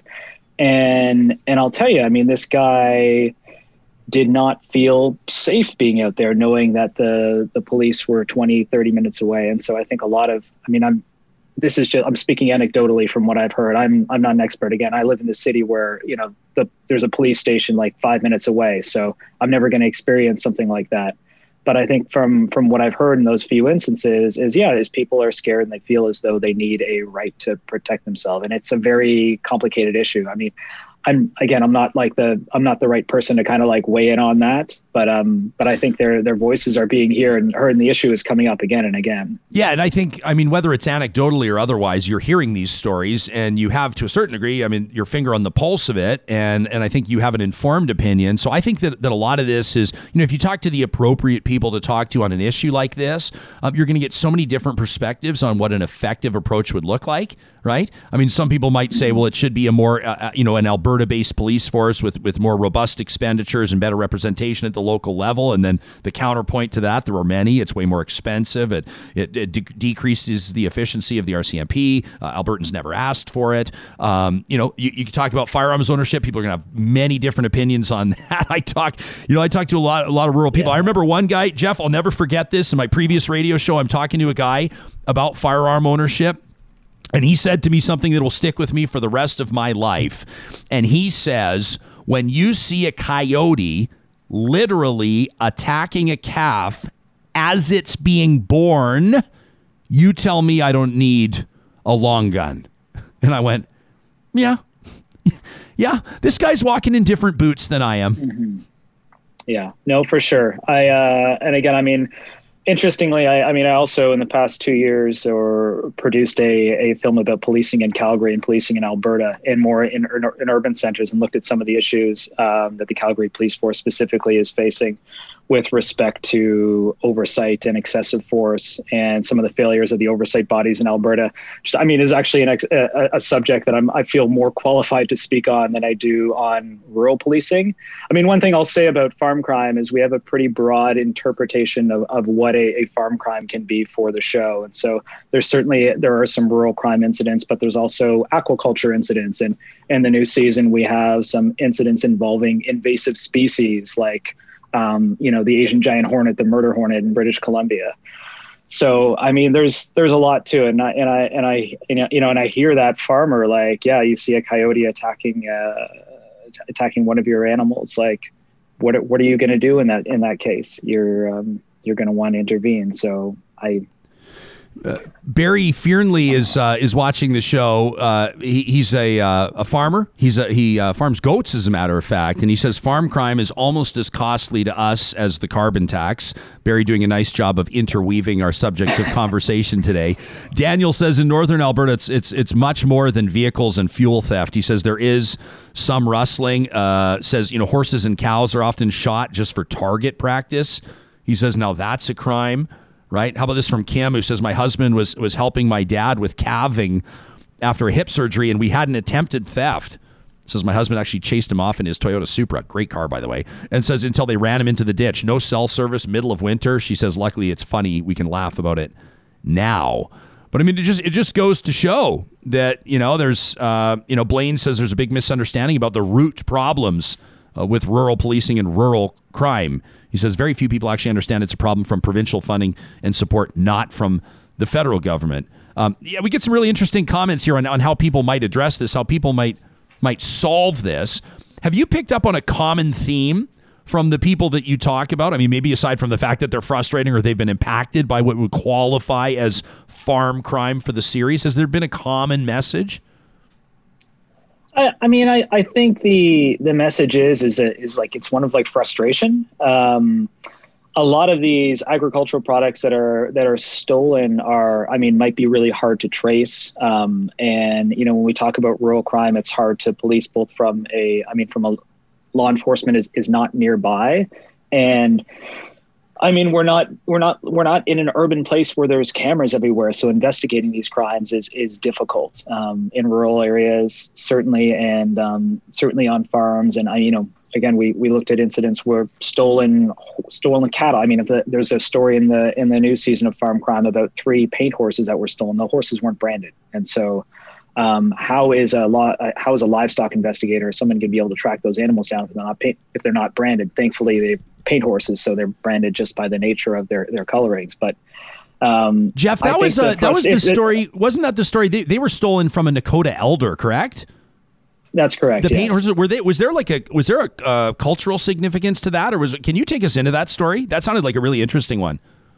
Yeah, it took place in the Morley First Nation. This was last spring. Nakota elder, woke up one morning and noticed that 3 of his horses were missing. It's not unusual for the horses to wander off from time to time, but he had a feeling that this was a little bit different, and I think his instincts were backed up in other ways as well. And he started talking about it with his daughter, who also had a very strong relationship with the horses. And both of them had spent their entire lives around around paint horses on the Stoney Nakota First Nation. And so, when his daughter saw how heartbroken he was about these horses, at this point, just having gone missing, she said, you know what, I'm going to try and figure this out. I'm going to try and find them. And she did everything she could to try and find these horses. Reaching out to someone from LIS, reaching out to a meatpacking plant, talking to people that are involved in sort of the informal like horse trading network, which is very fascinating to learn about. And then, of course, also posting on social media, which is, I guess, if you want to touch on another common theme, social media has also been another big thing that I've seen in some of the farm crimes in terms of people trying to find their missing product or missing animal, posts on Facebook or Instagram or wherever it is. And also a lot of people posting stolen goods on Kijiji. We've had a couple incidents where things have been posted on Kijiji. The Cattle Cops episode for the first season involved the perpetrator like trying to post these cattle on Kijiji. And I mean, it's not the smartest thing to do. Like when you're trying to cover your tracks and get rid of some stolen property. But at the same time, I guess. Although how else do you, I mean, you need, I'll just be honest. I'm so ignorant about this type of stuff. It's why I think your series is great. It's why I love conversations like this. It's why I'm keeping a keen eye on our live chat, because our rural friends and our audience members are speaking right now in real time, giving their stories. And Geoff, I'll infuse some of those into our conversation. I hope you don't have anywhere to go. Is your morning fairly flexible? Because we kind of roll however we like here on the show. I can. No, it's good. Okay. I mean, I'm not talking 3 hours, but this is really fascinating, and people are coming alive and telling their stories. But I would be fascinated to see, I mean, you talk about the cattle cops, or you talk about what did you call them? The RCMP's Livestock Investigation Bureau. You said there's 2 of them. Are they like totally overworked? Is that the sense you get? Is this a thing? Like, is there a whole, do I just not even understand there's a whole black market? How do you rustle? Did you say 50 cattle? 50? Yeah. What? So, I mean, I'll take you through it. I mean, this happened a couple of years ago, and the rancher and his wife had gone on vacation, and their ranch hand, was living in like a small house on the property. He had I think 5 kids. He was there with his wife. These are all. Here's another theme. These are all heartbreaking stories. There's victims at the heart of all these stories, and people that are being taken advantage of. And in this case, the ranch hand saw an opportunity and put 50 head of cattle up on Kijiji and found buyers. He took the rancher's trailer and transported the animals. And by the time the rancher came back, him and his family were gone. And the rancher had no idea what to do. So he called up his local RCMP detachment thinking, okay, I'm going to report this to the police. As is the typical response, often those detachments are overwhelmed. They don't have a lot of resources to devote to agricultural crime. That's just it is what it is. And thankfully, someone passed on the phone number to the RCMP livestock investigator. And at this point, I think there was only one. I think there are now 2 in the province. I think there's one in BC, and I think they were trying to get one in Saskatchewan as well. And this investigator picked up the case, and he drove out, a couple hours to meet with the rancher, and started looking into it. Started looking into phone records. Ultimately, found the ad on Kijiji through cell. This is also quite fascinating. It's kind of the combination of. I think the episode talks about solving the crime with old Western know-how and then modern crime-solving technology. So I think he ended up using cell phone tower pings to track down the location of the perpetrator, the guy who stole the cattle, and was able to go up there and arrest him. But yeah, I mean, I don't know. Like, so this last summer when we were, trying to get back into production, I phoned up the livestock investigator, and I mean, thankfully we're into the 2nd season now, so we have a couple of relationships, and I called her up and I said, hey, have you been working on anything recently? And she told me about 2 cases, a big bust in Saskatchewan, which is still going through the courts. So it was kind of like not the right fit for us. And then also this story, the 3 paint horses being stolen, and her involvement in that case and trying to find the horses and bring them back. And I mean, it's really, I mean, again, for me and from my perspective, growing up around the city, it's fascinating to hear about this livestock investigation detail and the work that they do and the type of techniques that they use to solve these crimes. It's actually, so, I mean, to everyone who's listening, like, know that they're out there and they're there to serve you, Yeah. And also heads up, if you see a great price on 50 cattle in Kijiji, maybe, buyer beware, Yeah, for sure. but hey, in all seriousness, I mean, I don't know what sort of the cost of beef is at right now or something, but am I safe to assume that if we say, they're approximately, let me say roughly worth between $2,000 and $3,000 a pop, maybe I'm pricing it over, maybe I'm under, I'm not sure. I'm not a cattle rancher, but you're talking about there a theft of between $100,000 and $150,000, assuming that they didn't steal genetic treasures as well, which could triple that cost. I mean, I have no idea what the price is. I have no idea. With respect to the genetic treasures, I mean, we tried really hard to put together a bull semen case, and we're not able to. Just another fascinating thing to hear, to learn about is the value in some of these, as you say, genetic treasures. Yeah. Let's go into the bull semen story. And there's gonna be like, I've been trying not to be immature like a 9-year-old all show today with my hot takes, but so I'll avoid all of the puns. But in all seriousness, if you have a what do you call them, like a donor bull or a stud or whatever they call them, I'm a city slicker, pardon me. I mean, they could be worth like probably $1 million, right? I mean, this is a huge deal. I mean, potentially. I know there's been some big thefts in the States. There was one in California and one in Minnesota. There's a company that's trying to do a version of the farm crime show in the States right now, and they're developing it. But the ones in Canada, I think there was one in Manitoba that was like 20 years ago. So it wasn't, it did not, end up being a viable story for the show. Okay. So to give you an idea, I'm just referencing news out of Australia. Here's a story this is from May of 2019. So it's a bit dated, but the record was broken at a sale, bull semen at auction, Wagyu cattle. So obviously like a pretty high profile beef breed there, but $67,000, not for the bull, for the semen. So, that gives some perspective on the value here that we're talking about. And I mean, that's it. Here's another theme. Like all these crimes are motivated by money, right? Yeah. And that's it. In some of these instances, like, the first season we did a story about, I guess, what is, become known as like the biggest bee heist in Canadian history. This 4-generation independent apiary in Quebec had 5 million of their bees stolen, valued at $200,000. And they're one of the biggest like independent apiaries in Canada. So heartbreaking story, but a tremendous amount of money that's actually involved. No kidding. And I mean, it's no wonder. I mean, so you've got the fiscal loss, the loss to your bottom line. There's the disheartening loss if you're losing genetics or anything like that. And then there's the sense of people not feeling safe, right? Like Miles says right now, crime reduction is a multifaceted thing. We can't just pop down more police everywhere, ignore root causes of why people are getting desperate and resorting to this crime. Which is a great point. Ytrium says we've had vehicles stolen. We've had our farm equipment broken into. My grandma's place was broken into 3 times. Says police response times are a huge issue, and there's really no good way around that with such a large area to cover. I mean, that's just a reality. Rural members of our audience are going to say, well, I mean, they'll acknowledge that when you move out there. I've always thought, one of the things that would always be in the back of my mind with loved ones, this is not really profound, Jeff, but with loved ones that live so far away from services, including police, but also hospital, rural people that live in rural areas acknowledge that certain things, if you have a devastating health incident, a stroke or a heart attack, I mean, that's another thing. You're out there on your own to a certain degree, right? And it probably impacts your mindset in a certain way of how you protect yourself, how you protect your family. And I'm not just talking physically, and I'm not just saying from crime. But it would. You're talking to people here. You're interviewing people. You're featuring people as part of your doc that have to be wired a little bit differently.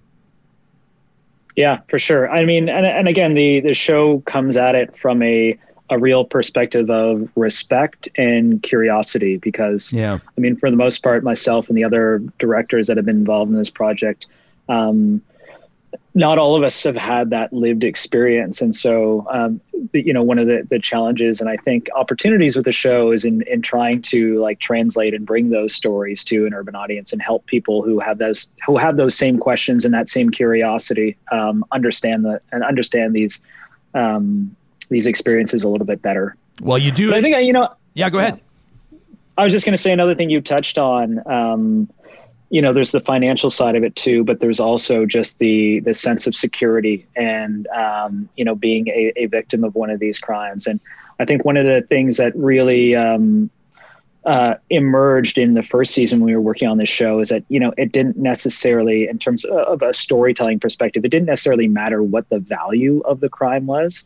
The show is much more about, sharing the experiences of these victims. And, no matter whether it's, $10,000 or $100,000 that's been stolen from you, you've still been a victim of crime. You've been validated. You've been victimized in some way.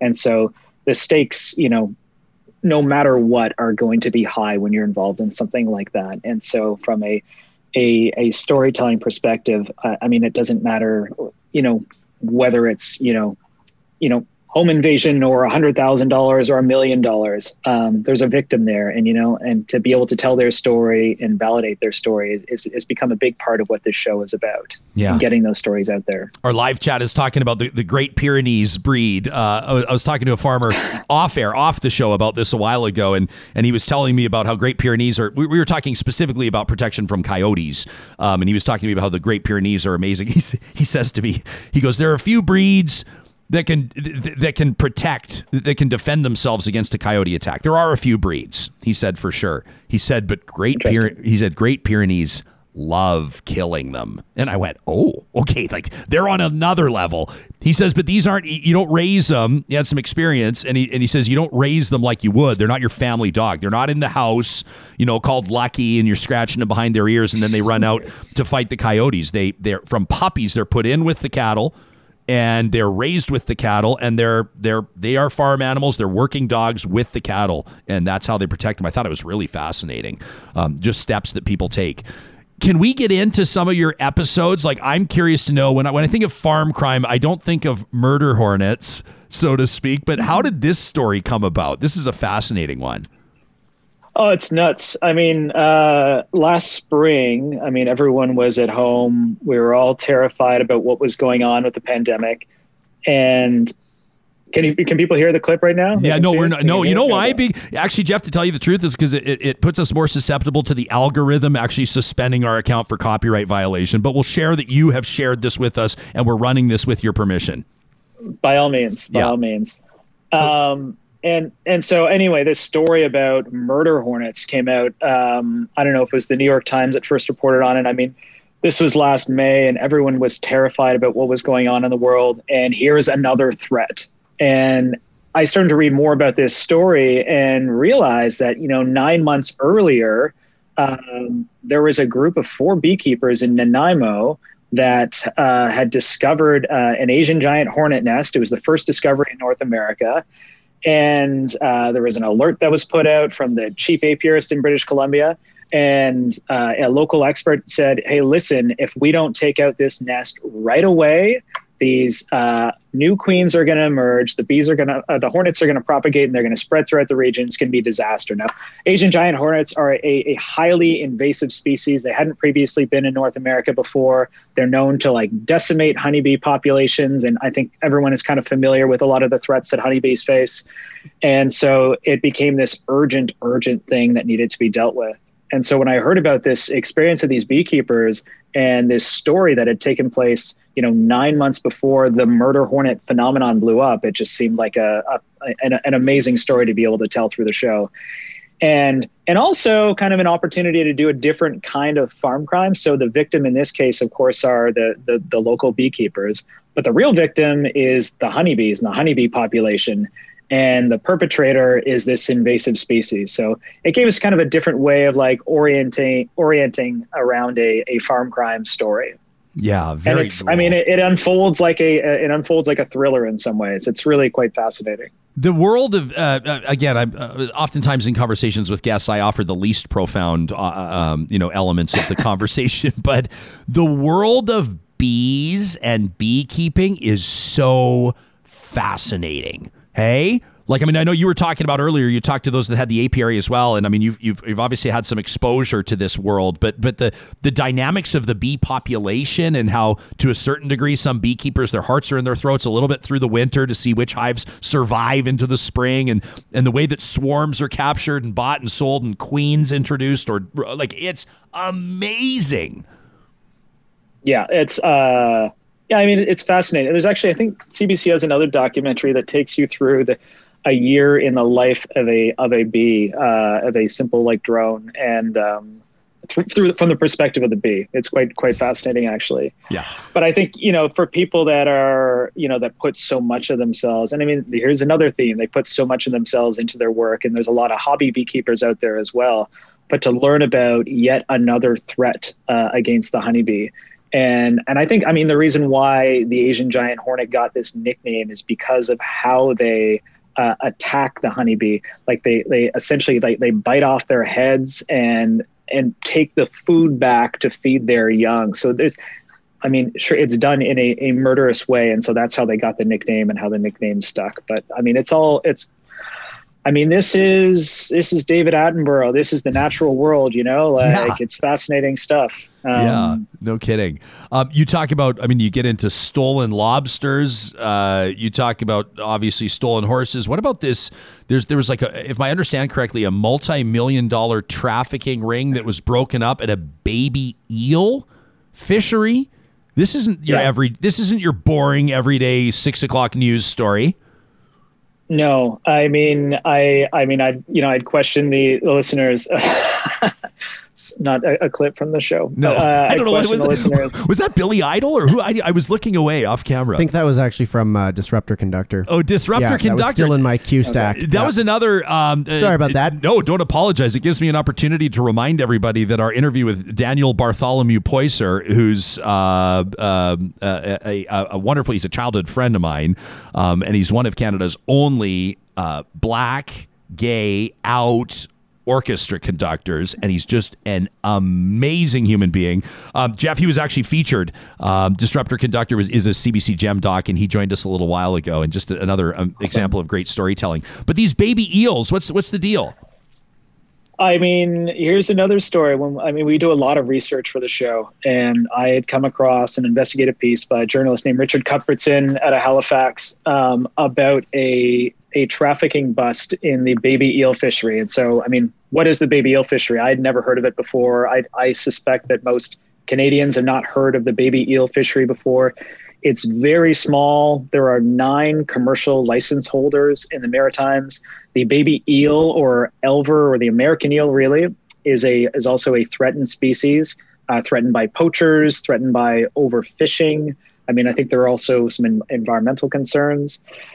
But here was this story about someone who was trying to sell hundreds of kilograms of baby eels. And so, even to kind of understand, how do you get up to $1 million with the baby eels? So threatened species, there is high demand for eel meat in Asia. But here's the thing, eels cannot be bred in captivity. And so to fuel the Asian market, they need to buy eels or when they are babies, or they're elvers, and they're caught in Canada and along the east coast of the United States and shipped over and then raised in fish farms. And so demand for them is very high. It's been very high in Europe as well, and so high that it led to the closure of the fishery there. They're now endangered in Europe. And so the price as of a couple of years ago, the price of baby eels could be as high as $4,500 a kilogram. This is an insane amount of money. And so naturally, people that know where to fish them and know how to fish them are poaching, and they're stealing baby eels because there's so much money involved. And so this is the story of a poacher that had a couple hundred kilograms of baby eels. And you can quickly do the math and figure out how much that is worth, who tried to sell them on the black market. And I won't go too deep into it, but when you try to sell them on the black market, there's not many places you can take them outside of the commercial fishers, the people that have a distribution channel anyway. And so when they found out this guy was trying to sell them, naturally they ratted him out, because the fishery needs to be protected. It's so fragile. And to catch this poacher, the Department of Fisheries and Oceans launched a sting operation and went undercover. Wow. And it all unfolds at a gas station on the border of Nova Scotia and New Brunswick. And I'll leave it there. Great hook. That Unbelievable. was excellent. I was just waiting to hear how it all goes down. But of course, we have to watch Farm Crime Season 2 on CBC Gem. I was just, actually, to be honest, I'll admit, my mind was wandering the tiniest little bit as you were describing it. And I was thinking how this is such a great movie plot, but carried out by animated, like, ocean dwelling. Like, I'm thinking, like, what's that, Finding Nemo? Like that style of movie, but about the theft of baby eels. And I just think that, I don't know. This is the way my mind works sometimes, Geoff. Yeah, I know it's not your wheelhouse. Perhaps. Maybe I might steal the story from you and produce the film and go on to make hundreds of millions of dollars. How about that? Maybe that's what'll happen. Well then. Yeah. I love what you're doing, because the series is unpredictable. Like, you touch on the issues that are, like, these are important. It's not a joke. the health of the fisheries and the industry and that's not a joke, but it's such an intriguing story that if you say farm crime and people are picturing quads getting stolen or gas getting stolen, that's not what this is. You must learn something every day at your job. We endeavor to do that here. I bet you do. I mean, that's it. It's been an amazing project to work on. For each story that has actually gone into production and been filmed, there's been 20 other ones that we've tossed out. And I mean, again, at the heart of it, these are like victim stories. And sure, I just told you about the most, exciting and enticing detail, that baby eel story. Well, there's another side of it that tells you the experience of one of those commercial license holders, the Wagoba First Nation on Cape Breton, who have a right to harvest baby eels. And if poaching continues to go on and the species continues to be threatened or becomes endangered, then the fishery will be shut down. And something actually really fascinating happened. I mean, I'd say fascinating, but really it's heartbreaking and troubling. Last year, the baby eel fishery was shut down quite prematurely because of conflict between licensed fishers and non-licensed fishers. And that is how threatened this industry is. So yes, this trafficking and sting operation is going on, but behind all of this, there are people whose livelihoods are at stake. And if the fishery gets shut down and if hundreds of kilograms are taken out of the river that can't be fished legally, there's a lot of people that are going to be hurt by it. And so there's always this other side to it. And I think, when you talk about my job and what I get out of learning about all these stories, that was one of the most surprising things when we started this project, was learning about the stakes involved to people who are victims of these crimes. And this really is their livelihood. And I mean, that can't be overstated, Yeah. The health of the economy, the health of people, the health of the environment, the health of the other species. I mean, you hit it all. Congratulations on season 2 of Farm Crime. People can find it now. It's out on CBC Gem. And of course, you can learn more by following Geoff on Twitter, and also check out BigCedarFilms.com, right, Geoff? BigCedarFilms.com? That's right. Yeah. I mean, actually, I'll plug another project that we just released last year with our partners, Lost Time Media. A film about the Calgary Police Service called Above the Law that's available on CBC, and there's a feature version that's called No Visible Trauma, and it looks at a couple incidents of excessive force and some of the failures of the respective oversight bodies in Alberta to hold those officers accountable. So, I mean, we have this other kind of more eccentric project about true crime, and then another really important and critical issue that is facing Albertans right now as well. So I encourage people to check that out as well on CBC Above the Law. And doing such important work, you and your team, these stories wouldn't get told if people like you weren't taking them on. Geoff, congratulations on season 2 of Farm Crime, and thanks for hanging out with us into overtime. This was a lot of fun. Learned a lot today. That's great. Thank you, Ryan. Yeah, you bet. That's Geoff Morrison. He's a producer of Farm Crime Season 2. He's joining us. He's with Big Cedar Films, which is doing some really cool stuff. I was trying to keep an eye on the live chat through this, and there was a lot going on. But Sam, I know that you monitor it as part of your duties. And what was this thing? What's everybody talking about Dairy Queen? Why are people talking about Dairy Queen on the live chat? Were you able to understand what was going on there? People I think that we need to throw a little bit more love towards the dairy-free dilly bars. Oh, the dairy-free dilly. We've not talked about them enough. We've not talked about them we haven't talked about them for a while. What prompted that? I don't know what prompted that, but that's been a buzz on the old chatterbox for the last couple days. All right. Well, hey, I mean, there's no time like the present to remind you that our friends at Dairy Queen do have dairy-free dilly bars. I've tried them. They're excellent. I can put my stamp of approval on them as well. You have also had. Yeah. And because I wanted to have an educated, informed sample, I had a dairy-free one, and then I had a dairy one. You just did them back to back. Back to back, with no break in between, aside from removing the packaging. That was it. Back to back, crushed them. And I could have crushed 2 more probably, and then maybe 2 more after that if the boys were cheering me on. You can find your dairy-free dilly bars at the Dairy Queens of Northwest Edmonton and Sherwood Park. They're such valued partners of ours. And I can't say it. I can't. Well, okay. Well, I'm talking to Mark and Michael next week. It's not up for me to announce. But we're talking about maybe some sort of a Real Talk discount. I mean, I don't want to announce it. It's not ready to be announced. We've not hammered out the details. I do not have the green light, except I can confirm that we are talking about it. So if you're going to be going through their drive-thrus, you let them know. You let them know who sent you. The same goes with the team at Friesen Brothers. I hear from some. I was walking on the sidewalk yesterday. I'm going to tell you a sidewalk story in just a moment that's going to move you. I guarantee it. This girl stops me on the sidewalk. She can see, I guess, the eyes. I was wearing my mask. She could see, and she says, I just went to Friesen Brothers for the first time. And I went, and she went, and then she just kept walking. And I went, okay. I was like, thanks for watching Real Talk. Can I start lobbying for one to be built near my house? Well, you can join the lobby. Okay. Because we're hearing from, probably you want yours in your part of town. We live in the same neighborhood. We got people that in Calgary are wanting Friesen Brothers, people from out of province. We've got viewers and listeners in Saskatchewan and British Columbia that are going, what the hell? Like, where's our Friesen Brothers? The more that we talk about it. Maybe today I'll focus real quick on the honey. Because we talked about all the bee thefts and the murder hornets and all that cool stuff. If you check out Friesen Brothers' new store in South Edmonton, their 15th Alberta store, check out their Alberta honey display. It will blow your mind. They're going to have bees on their roof starting this summer at the grocery store. Friesen Brothers is Alberta grown and Alberta owned.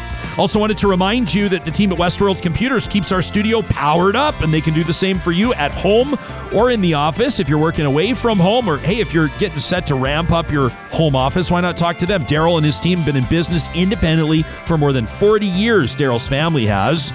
And they've got the new lineup plus the gently pre-owned with full warranty. You make sure you let them know you heard about them on Real Talk. Wanted to touch on something quickly, so we've not had a chance to review it in robust fashion. The announcement was made by Conservative leader Aaron O'Toole while we've been doing the show live, so I'm going to rely on some reporting by David Cochran, Salima Shivji, and Aaron Wary with CBC News. They write that the Conservatives' climate plan would replace the Liberal carbon tax with a lower levy of their own. So reads the report filed just a short time ago after years of criticizing the Liberal carbon tax. The Conservative Party is proposing a climate plan that also puts a price on carbon for consumers, according to a copy of the party's climate plan obtained by CBC News. Instead of the Liberal carbon tax and rebate system, Aaron O'Toole is proposing a charge, a levy. Make sure you remind everybody, all the Conservatives that have said it's not a levy, it's a tax. All right. Well, if he's going to say levy, you make sure you remind him it's still a tax on fuel. Do I care? I don't give a shit about whether it's a levy or a tax. It's something that people are paying. It's semantics. Jason, this is a reference to a radio thing. Jason Kenney and I got into it once. He says, you refuse to call it a tax. I said, oh my God. They're going to charge a levy on fuel purchases and use the money to fund personalized That's the most Kenny thing you can do, is hone in on shit like that. They're going to use the money to fund personalized savings account, which Canadians can use for environmentally friendly purchases. Notes the plan. We recognize the most efficient way to reduce our emissions is to use pricing mechanisms. Pretty interesting stuff. So we'll get into this in more robust fashion tomorrow, and we're going to be talking dollars and cents tomorrow and then leading up to Monday's budget, and we'll have you covered. Andrew Coyne, this is an interesting tweet from him. He says, after years of urging the Conservatives to adopt a carbon tax, I feel disinclined to mock them for having now done so. We can get into the detailed merits and demerits of the proposal later, but this is a gutsy move by O'Toole. So that's a take from Andrew Coyne. Because a lot of people, Sam, what I have seen, again, anecdotally on social media right now is people saying, oh, for years, Aaron O'Toole's been fighting against the carbon tax. Now he's implementing one. I think, quite frankly, not to oversimplify, but the Conservatives know that they have to be perceived as having a viable plan, or people just aren't going to think about voting. They won't even consider it.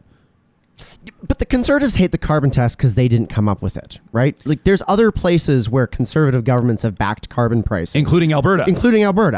Including, the OG carbon levy was in Alberta, right? And so, like, it's an economic-driven force that is actually a very conservative-friendly principle. The other thing, and I'm just going to come out right here and saying it, I don't cringe at the word tax. It's a tax. It's great. We pay taxes. We live in a civilized society. Give me a tax to pay. Stop dressing it up with other languages. It's a tax. It's fine to call it that. Trevor Boudreau is responding to that Twitter exchange that I had earlier with Corey Morgan that I talked about, where I basically asked him if you could support a party that could achieve government with a climate policy that would be saleable to the general public, in other words, one that people would buy into, or at least could consider buying into, or if you could support a party that would forever be in opposition based on a principled stand against something like a carbon tax. What would be your choice? And Corey said his choice would be to remain principled. And he pointed to the work that Preston Manning did in opposition with the Reform Party. Trevor Boudreau's watching, and he chimes in. He says, I'd be curious what climate policy is saleable to the general public. Stephen Harper was attacked for his climate targets, which were initially adopted by the Trudeau Liberals. Trudeau's now promising a 30% reduction from 2005 levels, net zero by 2050, says Trevor, which is basically impossible. That's his matter of opinion. We can get into that debate, but when Trevor, he's on to something when he says, I'd be curious what climate policy is saleable to the general public. So should be political parties. They should be talking to members of the general public. They should be talking to experts, economists, energy scientists, market experts with regards to oil and gas and trends, global commentators, investors, people related to industry, people related to environmental science. You need to, and pollsters and people that are skilled with public messaging. I mean, you have to build a machine that allows you to understand what is saleable to the general public and what is impactful. In other words, who will endorse your climate plan as being meaningful, and then sell it as such. And you're probably going to say, oh, it's such a tacky word. You got to sell it. But that is what campaigning is, right? And that's how, if the Conservatives want to form government, this is how they're going to have to hit this up. I wanted to get a couple of mentions in before I tell a story, and this is something that happened to me yesterday, and it involves you, Real Talkers, and I want to end the show on that, because it's going to launch you into the rest of your day with, I think, a second of sober thought and then pure positivity. But first, let me remind you that tomorrow we'll be ending our show in a bit of a different fashion. It'll feel good. We'll blow off a little steam. I can't believe it's Friday already tomorrow. We've got a great roundtable coming up. We're going to be talking about curriculum, education, other issues and matters and things that affect you and your family. And we'll wrap up with Trash Talk, which is us reading your emails sent in to talk@ryanjesperson.com. This doesn't have to be about politics. It can be anything. The other week, somebody wrote in that how nobody knows how to use traffic circles, or somebody wrote in about plastic packaging. What have been some of the other funny ones? We get some great ones. Pie versus cake. That was an early one. That one, pie versus cake. Yeah, I was surprised because that, to me, was one of the more divisive conversations we've had on the show. Well, and I mean, like, raisins have come up a gajillion times. Let's not. Yeah, I know. I thought we've settled. I thought the science was settled on raisins. I think we voted overwhelmingly yes to raisins. Now people are just going to lose their minds. Trash Talk @ryanjesperson.com is where you can send in your gripes. We still have some room to review before we nail down who's going to be included in tomorrow's segment. Of course, this is presented by the team at Local Waste, who for more than 25 years have been providing local waste services for their partners, businesses, big and small. They love talking trash and they love fighting for your business. In other words, give them a shout. Ask for Chris, McKell, or Lauren. You'll find all their contact information at localwaste.ca or under the sponsors tab on our website. You tell them what you're paying your current provider. You tell them what the landscape looks like with regards to your bottom line, and they would love to earn your business. That's what they're all about. You can find out more at localwaste.ca. Also, a big shout out to the team at Clean Air Club. Your chance to save money and breathe easy exists right now at cleanairclub.ca. You tell them what size you need your furnace filter to be. Next thing you know, sometimes the next day, they're dropped off on your front porch. So you pay less than you would in store. You stay on schedule, making sure that all that nasty stuff is filtered out of the air going through your vents. And of course, you feel good as well, supporting a partner that supports this show at cleanairclub.ca. We told you yesterday about Emily Cave and her Instagram post. She lost her son, Colby, tragically. A sudden medical event, and Colby ultimately, on the anniversary of his passing, was laid to rest in a very meaningful and a very emotional service. And Emily, shortly after, posted on Instagram that she was taking a step back, that she was walking away from social media for a while. She talked about some of the bullying that she's been encountering and the impact it's having on her mental health. It's broken her, or at least come close to. She's got this kind of power to her spirit. And our conversation prompted an email. Again, talk@ryanjesperson.com, an email from Tracy. And Tracy said, Ryan, I was just listening to you discuss Emily Cave, and I wondered if perhaps you could ask Real Talkers to support the program that has been renamed in Colby's honor. They're calling it Colby's Kids. And it's a community program with an emphasis on mental health initiatives. Sam, we can show those that are watching on YouTube right now. If you just go to nhl.com/Oilers/community, you'll be able to find it. Or, of course, you can reach out to us. We'll be happy to send you the link. So Colby's Kids is a community program with an emphasis on mental health initiatives. Writes Tracy, Emily has said that this is going to be her focus, and it's going to be how she'll keep Colby's memory alive in the community. And I just thought that was absolutely wonderful. I know a lot of you wrote in yesterday after the fact to say, wow, like, her experience. I know I saw that several of you reached out and left comments on her Instagram at m.cave. We weren't sure if she was going to be checking them because she's walking away for a while and taking a break that she needs. And a lot of you wrote into the show as well and sent us emails. Some of you saying, please, this isn't to be read on the air. You just needed to get something off your chest. Some of you dug into the idea of the toxicity of social media. Some of you talked about what it must be like to live and grieve in the public eye. We had a really powerful message about grieving in the public eye. So I reflected on those, and we finished the work on producing today's show, and we pushed out our clips, so you can see maybe the episodes you've missed, and I had a haircut. And so I go downtown Edmonton, beautiful day, parked a ways away, and I was walking on the sidewalk. It's a beautiful day, sun's hitting my face, and I get my haircut. I step back out onto the sidewalk, and this girl's walking towards me. And she's wearing her mask too. She had a hat kind of pulled down over her eyes, and she's walking. I just thought we were going to walk past each other on the sidewalk. But she walks up to me. When somebody walks up to you with intent. She says, Ryan. I said, hey. She says, thanks. And I went, for what? She goes, I'm Emily. And it kind of took me a second. And then all of a sudden I go, and we're standing literally in the shadow of Rogers Place. We're standing in the shadow of the NHL arena where Colby Cave, up until this devastating medical incident and his untimely passing, starred for the Edmonton Oilers. And here is Emily Cave, a serendipitous, kind of a happy accident, walking down the sidewalk the same time I am. And I just had this, I just felt emotion surge through my body. And in any other time, you might offer a hug, or I didn't know what was appropriate, but it's just one of those, the pandemic, it's so weird, the pandemic is, but that you could feel the energy coming from Emily. And we actually had a wonderful conversation, and I'm going to keep most of it private because she was an absolutely open book, but I can tell you how much your messages of support to her meant to her, because she told me from her own mouth. She told me that so many people reached out to her and said, did you see the thing on Real Talk? And she told me what it's been like to hear from you, the audience members, and to fill her cup and to restore her spirit and to continue to do that, or to make a commitment, as some of you said to her, to continue to do that, to be there for her in ways that you'll figure out, despite the fact that you don't even know her personally. And I guess I just wanted to thank you. Number one, I wanted to draw your attention to the Colby Cave Memorial Fund and to Colby's Kids, this mental health initiative, this program through the Edmonton Oilers and the Edmonton Oilers Community Foundation.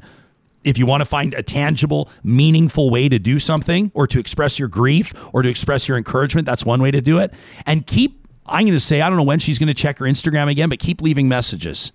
It's em.cave. That's her account.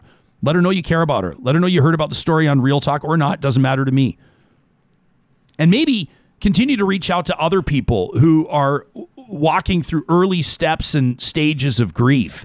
We don't ever have the words for them. I think of our conversation with the White family, with Rob White's wife and kids, with Roberta, who joined us, and his son Strider and Alliance, and Chris Barrett, his best buddy. That was earlier this week. Rob White, you remember, slipped through and went under the ice in the North Saskatchewan River, saving a dog. He saved the dog.